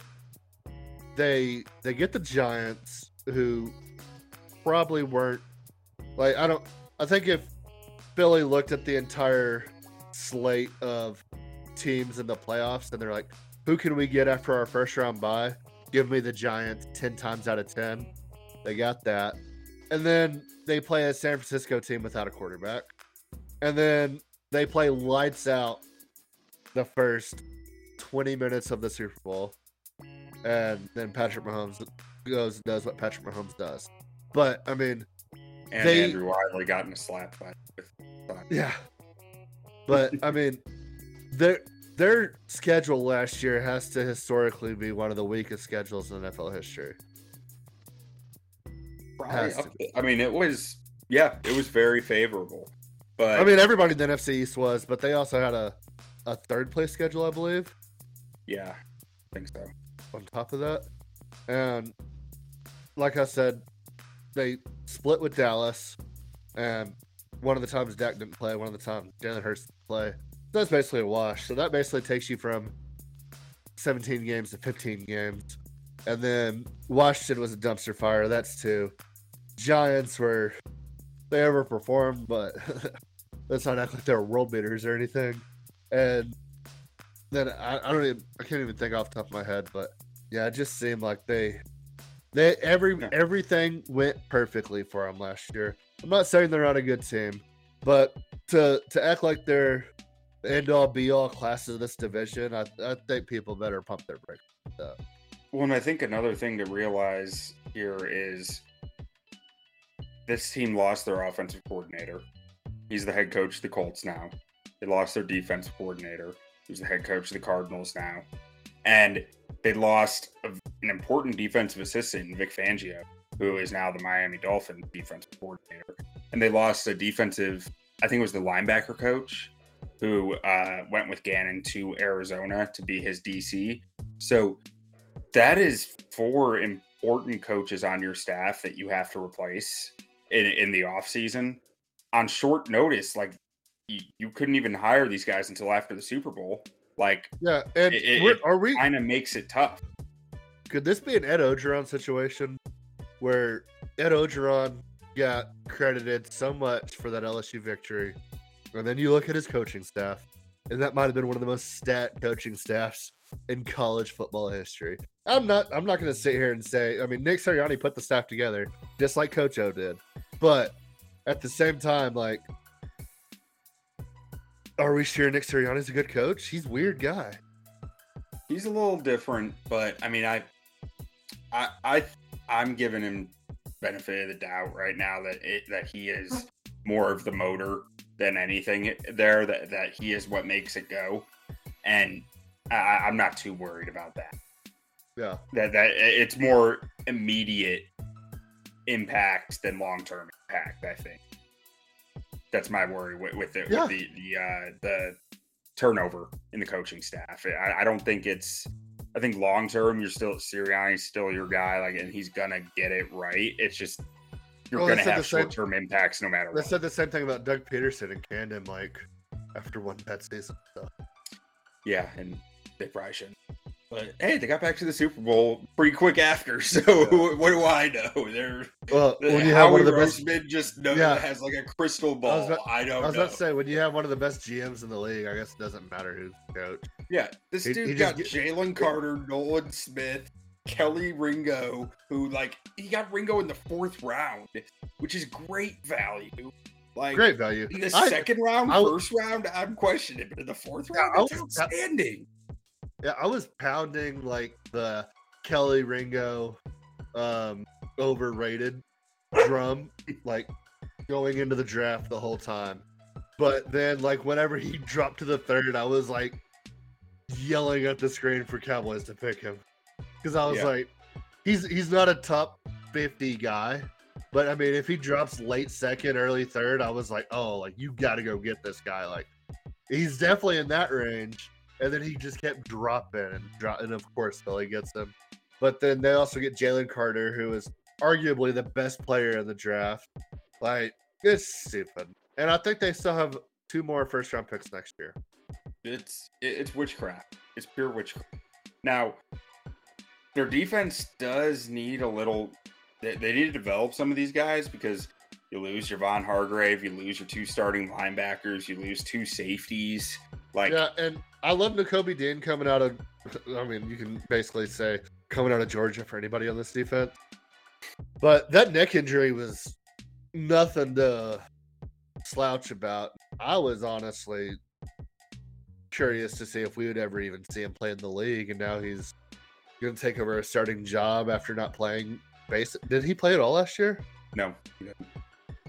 So, yeah, don't know what to expect there, but I mean, and then who is that DT they got Jordan out of Davis? Georgia last year? Yeah, Jordan Davis. Apparently, I've heard that he has some conditioning issues, which doesn't surprise me with a guy that big. He did play well last year when he played. But he didn't Well, play. this offseason he's been having. Yeah, I got you. Yeah. Which, I mean, when you're that big, I mean, I think he only played maybe half the snaps on defense. Not even. He's 20%. heavy rotation. Yeah. 20%, So- not including, I don't think that includes playoffs, but I'm not 100% sure on that. But then James Bradbury played out of his mind last year. I don't know if we can really James expect the same thing Bradbury's out of been him. doing that every year, man. I told everyone last year when we talked about the Eagles, James Bradbury's cornerback one on this team. He's better than Darius Slay, and it's time for people to recognize this. And I mean, just judging him off his bad years. he's like 30, 31. He had one bad year with New York on a team that had no talent around him at all. You put it all on a cornerback like that, the numbers aren't going to be pretty. I don't think he's care who really the that cornerback old yet. is. I think he's 20. I think he's 30. I could be wrong on that, but I thought he was. He's 30 this 29. year. I was thinking he was like 27. But Yeah, he's no. still So, I very, mean, very young. there is a chance for an athletic drop off, but like Bradbury's still one of my favorite player. Like I think one of the most underrated corners. Yeah. Well, I thought he played great last year. Don't get me wrong. I just thought he played over his head a little bit. But maybe that's just who he is. And then Hey, when you're on a defense that talented, a really good cornerback becomes a great cornerback, you know? and Darius Slay is probably still just living off of his name being Big Play Slay at this point in his career. I mean, he's good. He's all right. He's like a Pro Bowl caliber player. I just think Bradbury's better. Everybody's a Pro Bowl caliber player. Mitch Trubisky made a Pro Bowl. Well, no, I'm not really. I don't count alternates. Alternates don't count. They're in the Pro Bowl. Yeah, but they have a little asterisk next to their name for a reason. All right. Well, let's go look at the schedule of your Philadelphia Eagle team. Q's hometown team. All right. So you look at the Sure. strength of schedule, 20th in the league, and then you look at their opening slate: New England, Minnesota, Tampa Bay, Washington. Absolutely cakewalk of a start of a schedule here. Minnesota is probably your toughest team, but New England doesn't look to be very good. Tampa Bay looks to be the worst they've been in a long time. Maybe a Baker scoring is a Baker to be worried about. I'm hoping that's the case, but we will see. And then you have a Washington team who doesn't know who their quarterback is, but they got rid of Dan Snyder, so they might have a fire lit under their ass. But I think this is a 4-0 start for them. Yeah, I'm with you there. And then after that, you have Rams. God, they're so fucking easy again. Rams, Jets, Miami, Washington. It gets brutal down the stretch. 8-0, I guess. Yeah, I mean, I'm not Jets. I could see But them it's dropping the in Jets Florida. game. I'm giving them a toss up on Jets and Miami. Yeah. Then Washington, Yeah, I think Dallas, bye. I'm giving a toss up on Dallas too. I think they lose that Dallas game before the bye. But Oh no, I'm just Washington, keeping consistent with what I had said earlier. Yeah, Washington, Dallas, Kansas City, Buffalo. This could be a 1-3 stretch for them, but that still puts them at 9-4 at this point.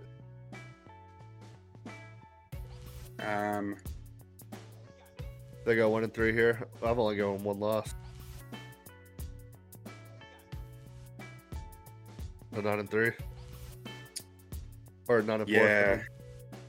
But So I'm gonna give them. They'll win one of KC Buffalo's. Damn. I don't know.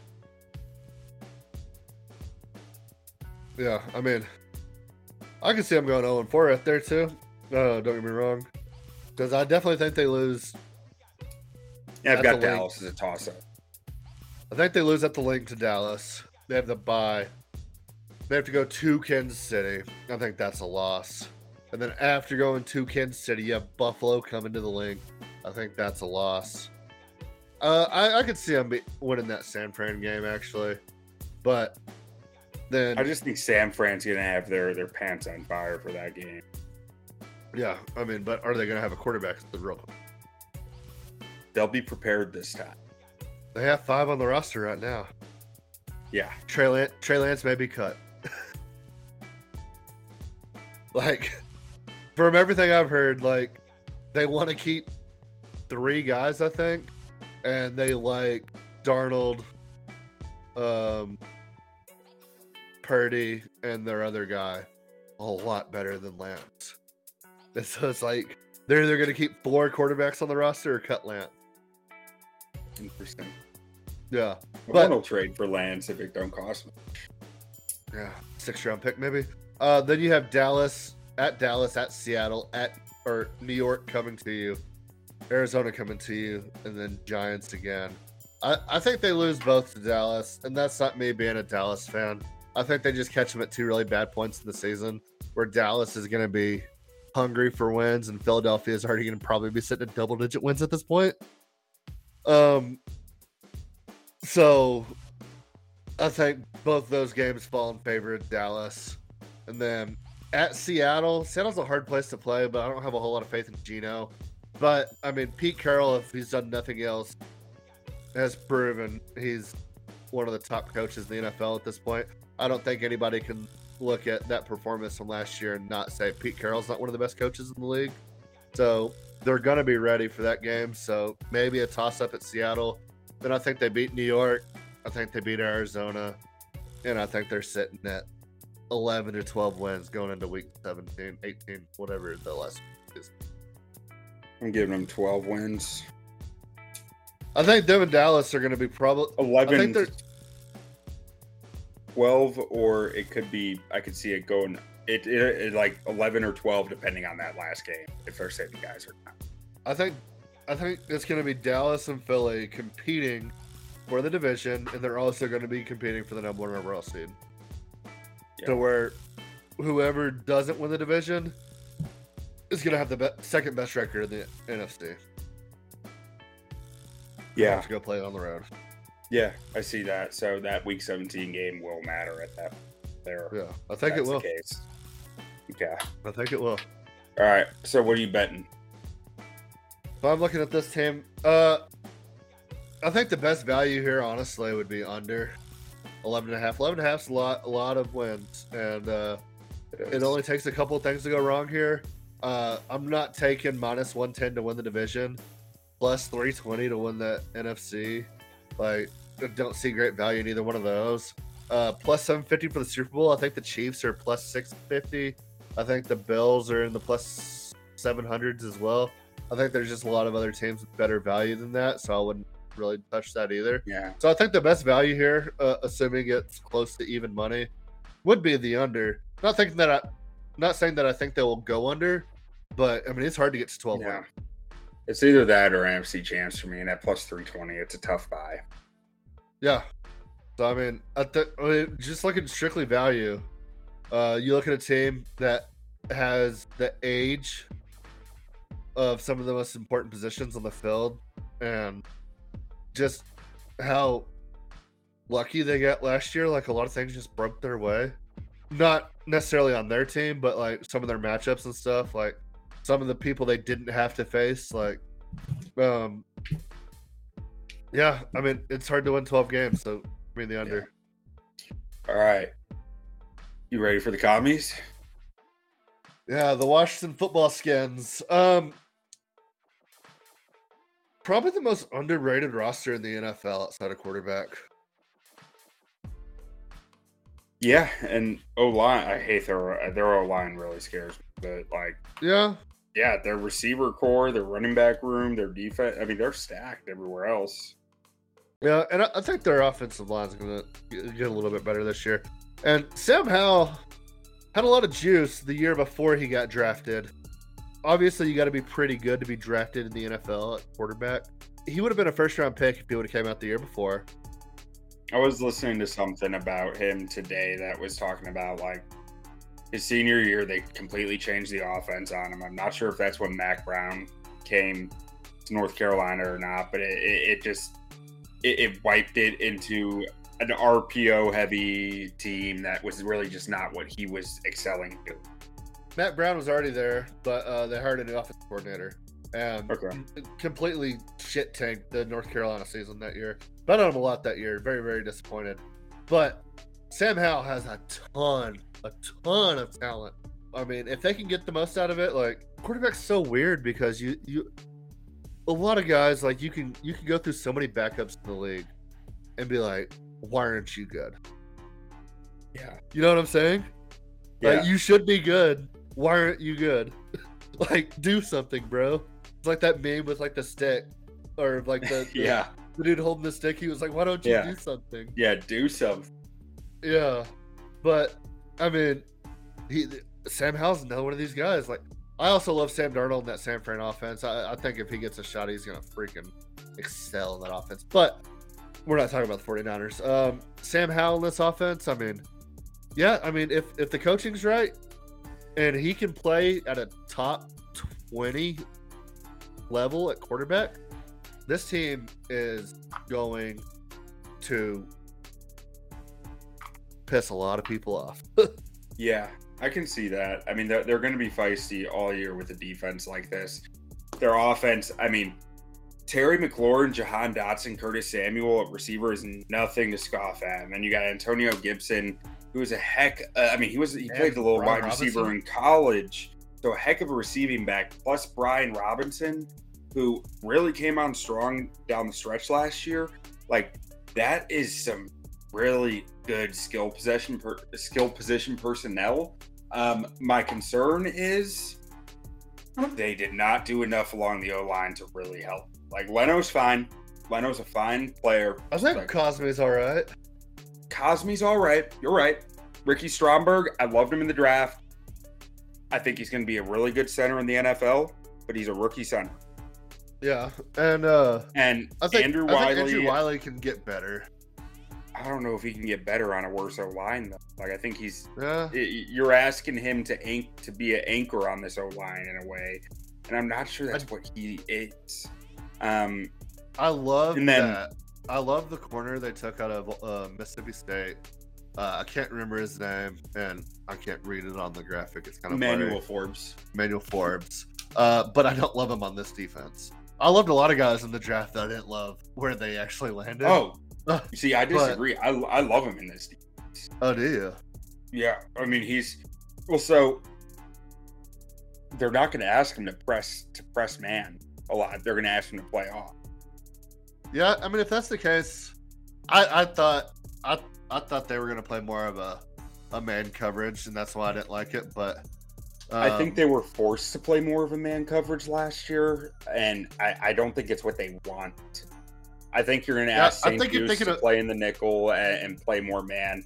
Fuller can, like, you can play more quarter half stuff where, like, Forbes is further off and Fuller is right on the line. Like, I think that they're going to get more into. Yeah, so I mean, if they can manage to keep him out of man situations, I think they'll be all right. But I mean, you look at the division. I mean, he can't man up with AJ Brown, Devonta Smith, Brandon Cooks, or CeeDee Lamb. So it's gonna be tough going if that's the case. But if they're playing off and playing more of like a too high zone or something, or even a man zone where he's got some help from the safety, if he is playing man, I think he'll be all right. But I think you're going to see more split field concepts of, like, Forbes is playing either off man or a zone concept off the line of scrimmage. He's not being asked to chuck guys at the line of scrimmage. And you might see Fuller or St. Juice on the other side playing more on the line of scrimmage, pressing, maybe a half field. So on Fuller's side, you're getting man. On Forbes' side, you're getting zone. Stuff like that, I think, could get really interesting with where they're taking, like, if maybe they bring in more quarters, some more. I mean, you can make quarters and cover three into essentially man coverage. And when they drafted Jartavius Martin, I thought it made it really interesting because you might almost see. I have this thought in my brain of, like, are they going to try to do some stuff where, like, Forbes is almost playing like cloud coverage, at times Martin might be playing more man, but from a safety alignment or from a linebacker alignment, and really just start playing with the quarterback's eyes like that. Like I think that they might have some really interesting stuff in store because they have more defensive backs that should be starting than they can start. So I think they're going to get really interesting on that. What I'm interested to see is if Chase Young can come back and be Chase Young, because outside of the flash that he made, I think it was his rookie year, and then he had the injury. I mean, he's been very lackluster. I think he has something like 8 career sacks or 11 career sacks. Like it's, I think it's 6 of those came like in his first 10 games or something. Yeah. It's, I mean, I hope he gets right because he's so talented, but like hasn't happened since those first 10 games. Yeah. Yeah. Then you look at the rest of the line: Grump, Payne, Jonathan Allen. I mean, they got some studs on this defensive line. This was one of the best defenses in the NFL last year. I don't think people realize that. Yeah, they were number 7 in points allowed, number 4 in yards, number 5 in EPA per play, number 1 in success rate. Like, I mean, they were really freaking good. This team went 8-1, and they had no offense to speak of. Oh, Terry McLaurin's quite something to speak of, dude. So going into week 5, I think it was, when the Bears played them on Thursday Night Football, I was like scrambling to try to get my video out, my scouting report on them, and like just spent all of Monday, I think it was, just diving into the tape, trying, and like their offense, it was just like, what the hell am I watching? Like, what are they doing? Like, they couldn't do anything. Nothing until garbage time. They were just complete. They were so lost. Yep. Remember when the Bears beat the shit out of the 49ers in like week 4? Week 1? Was that week 1? They beat the Niners week 1. No, yeah. That was week 1. Everyone got all excited. Yeah, and then they got the number 1 overall pick. Yeah, it was quite the ride. The Bears were 500 after 4 games. And they got the number 1 overall pick. Yeah. But you just said when you were watching this team and the Bears, just like popped in my head. I'm like, oh yeah, remember when the Bears beat the team that should have gone to the Super Bowl? Yeah, if they had a quarterback. but so there is one spot or 2 spots on this team that really concerned me, and it's Nick Gates and Andrew Wiley. You can throw Stromberg in there too. I'm not going to rip a rookie. You know, like a rookie center is hard. So he might not be everything you want him to be. Part of that might just be me being upset because you drafted my guy right before the Bears pick. But anyways, those are the Nick Gates worries me. Andrew Wiley. Cosme's fine. Leno's fine. Stromberg's a rookie. But those 2 spots, I think, are big risks on the front. I got a question for you. So this team is plus 1,300 to win the division.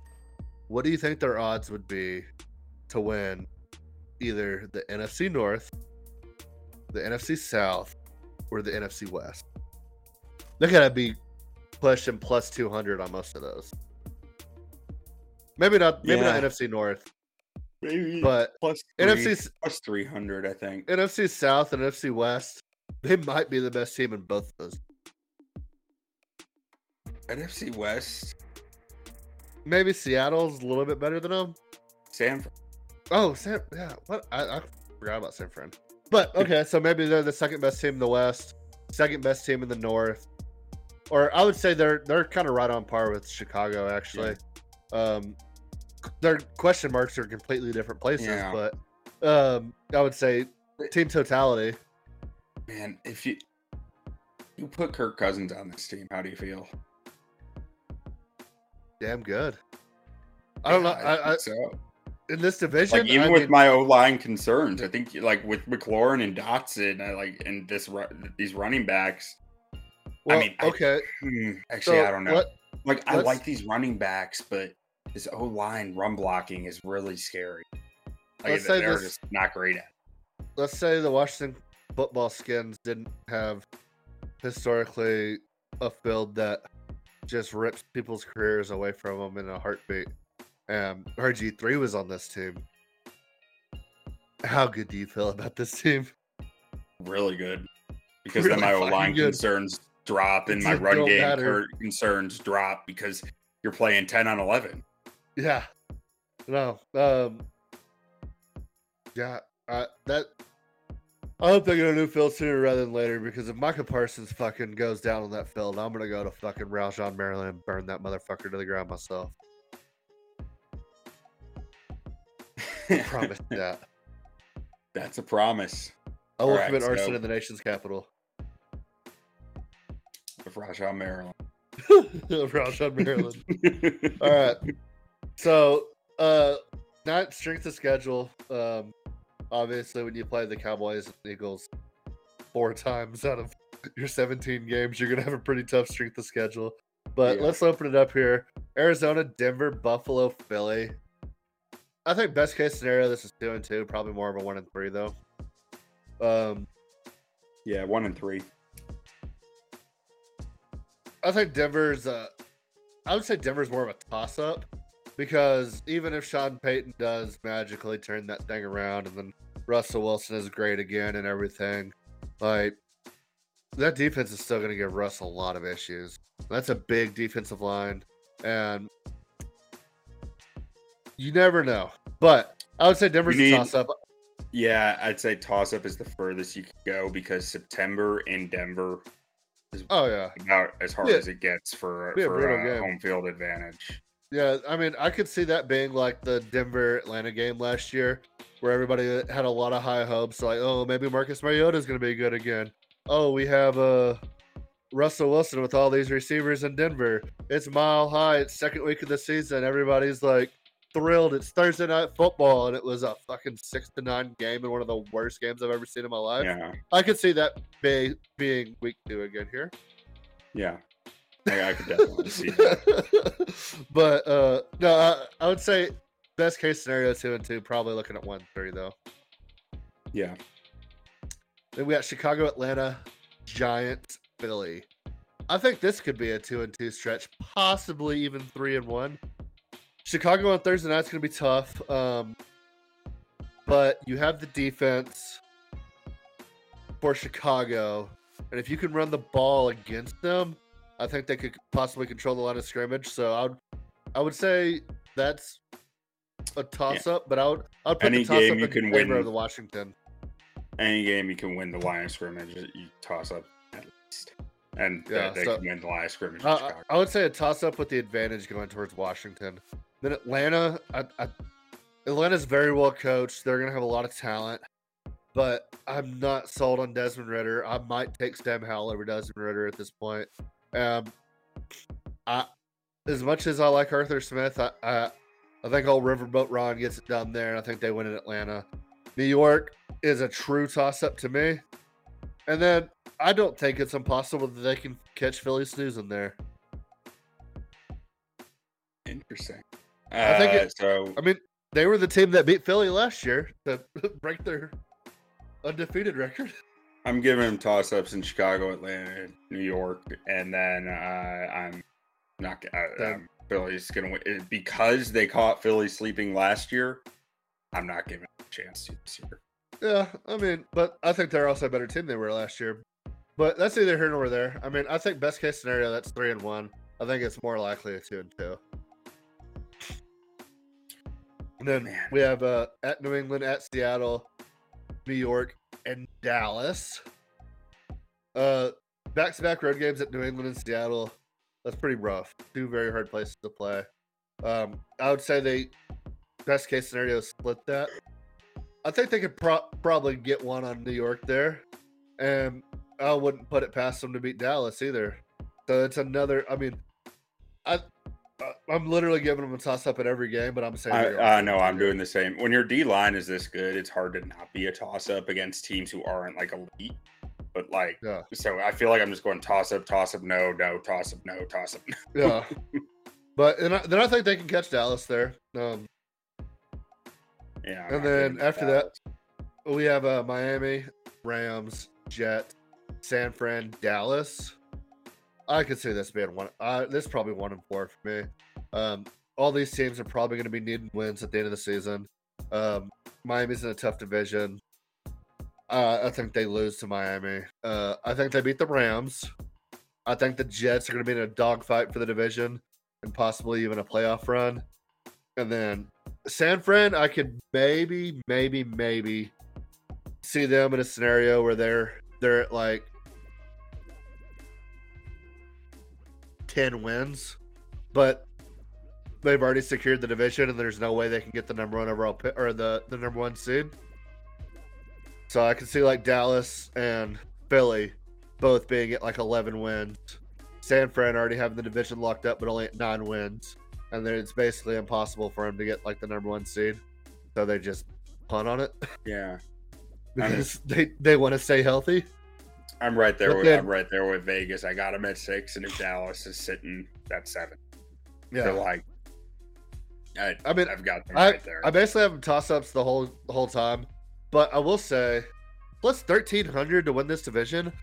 Like, I think Dallas and Philly are both much more talented than them, but I think they're right on par with New York, and at plus 1,300, I think that value's ludicrous for a division. Yeah, we're talking about division here. That makes sense here. It's the only thing that makes sense. Yeah, we're talking about winning a division that is going to beat the shit out of each other, and if Dallas and Philly don't run away with it, 9 wins could win the division. Yeah, I can. That's the best value on this. On this is plus 1,300 win division. That's it's the only bet I'm throwing down.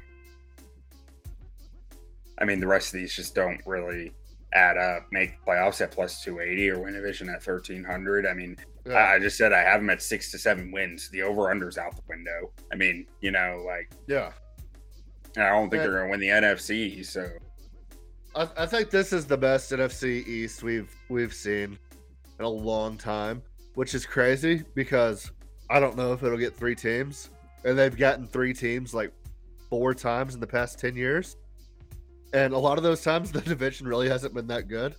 They just all kind of like steal wins from each other, and then all end up at like 9 wins at the end of the year, and it's like, we got 3 teams from the NFC East, but this might possibly be the most talented NFC East we've seen in 20-25 years. Yeah, top to bottom, really damn good. It is really. Yeah, and a pretty weak NFC. I mean, look at the NFC South, and I mean, nothing scares me out of the South. I mean, you got Saints that are all right, Carolina's all right, but nothing too crazy. Look at the NFC North. You have a Chicago team that's on the rise, but not probably quite there yet. You have a Detroit team that's supremely talented, but we'll see.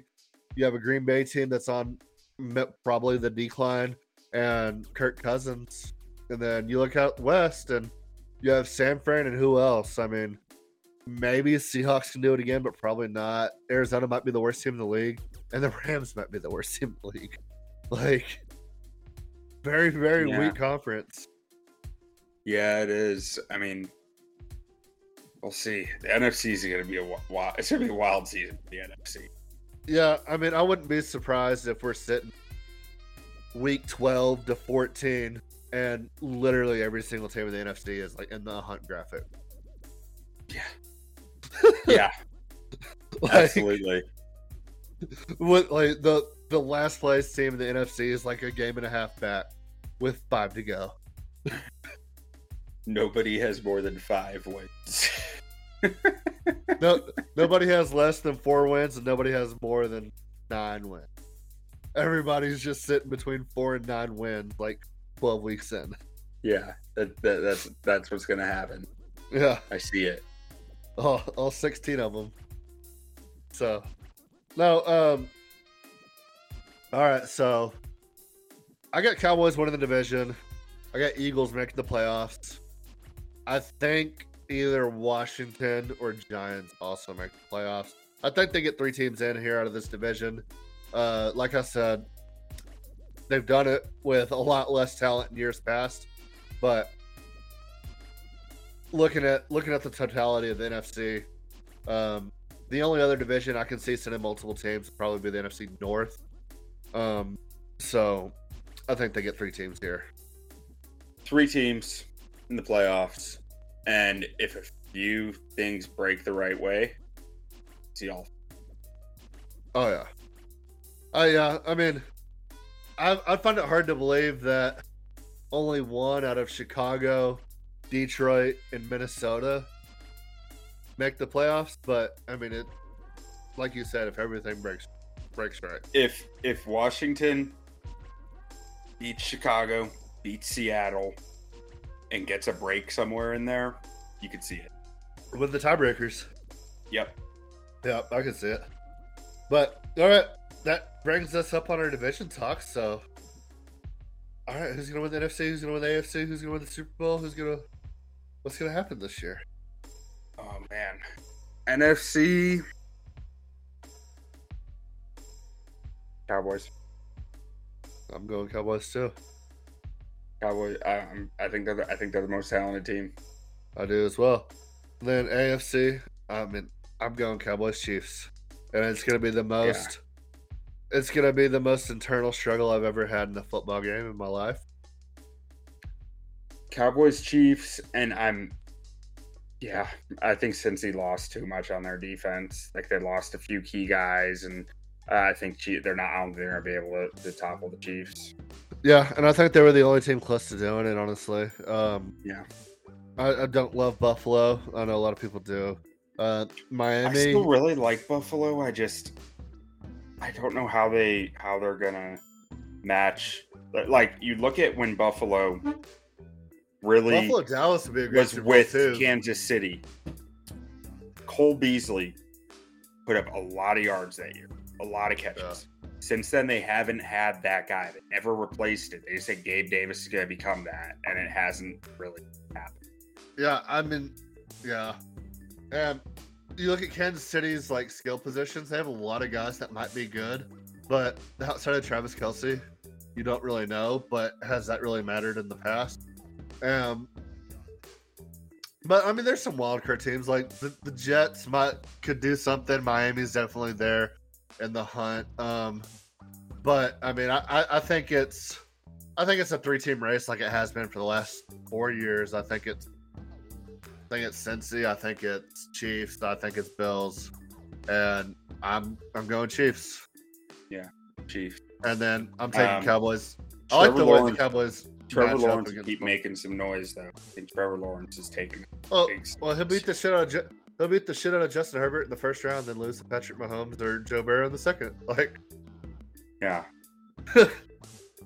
he's just good enough to be right underneath Patrick Mahomes. I don't know. I'm Joe Burrow. Yeah, I mean, I'm saying I think they could be the 2 seed.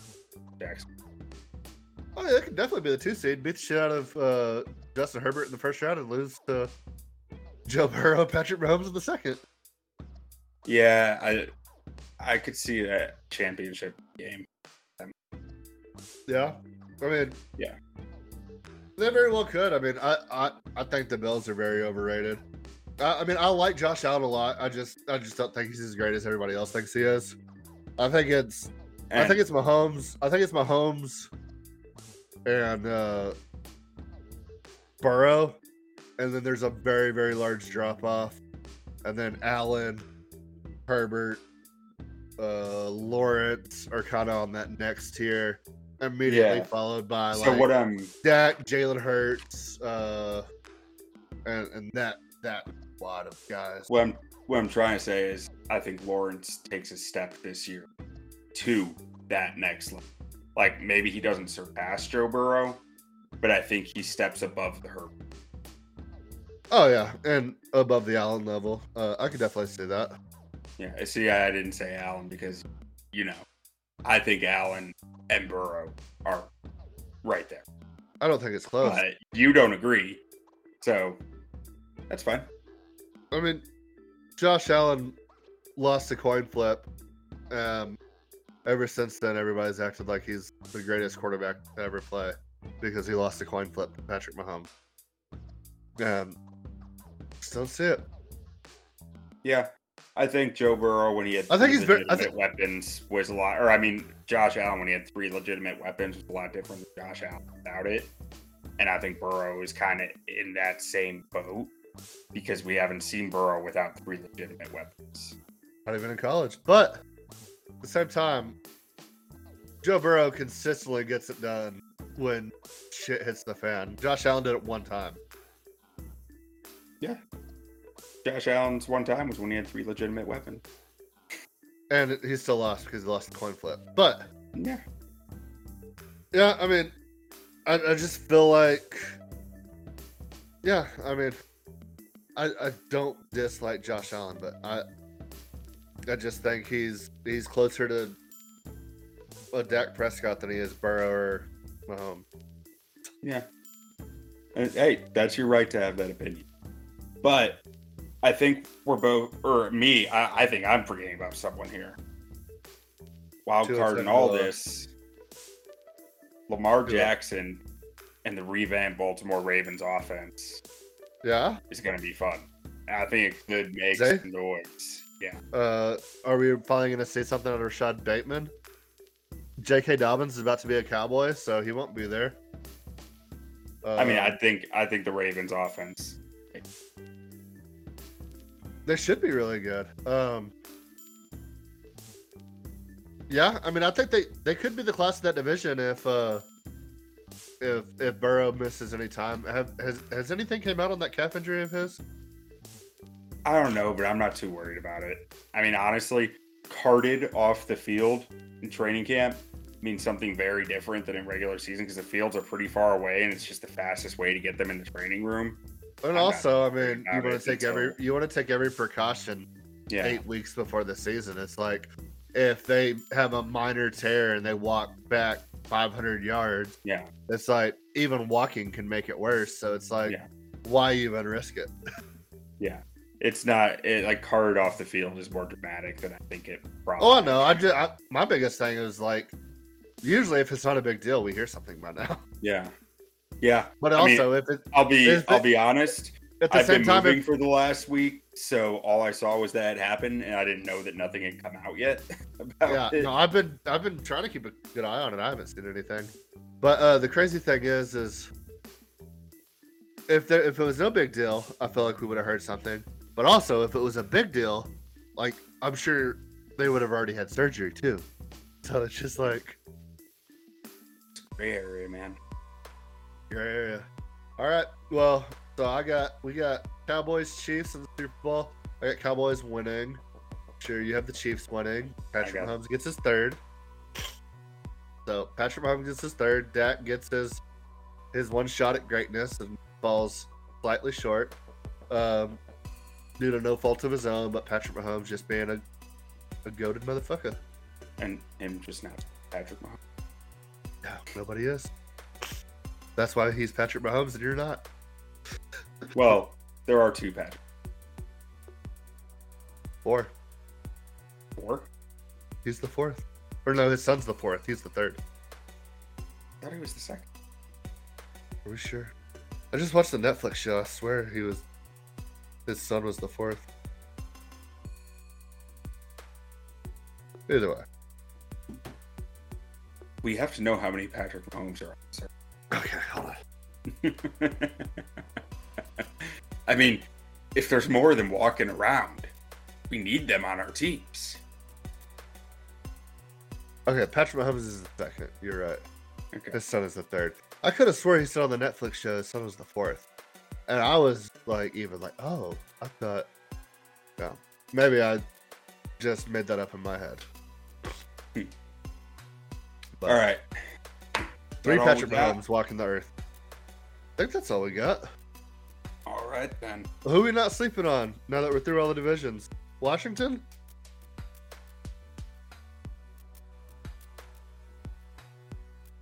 We did the Lions. They were your division rival. Do we need to choose one of my division rivals? Don't sleep on the commies. Yeah. I mean, to me, it's either Washington or Houston. I still love that Houston roster, and I think that Houston roster, the more I look at it, is getting more and more disrespected every week. So, I think Houston has enough talent that the public's going to jump on it quickly. But I everybody's think hating on Washington it. is going to stay low key. Yeah. Like, You're saying if people will Houston jump on the Houston starts train by like doing week well, 4. yeah.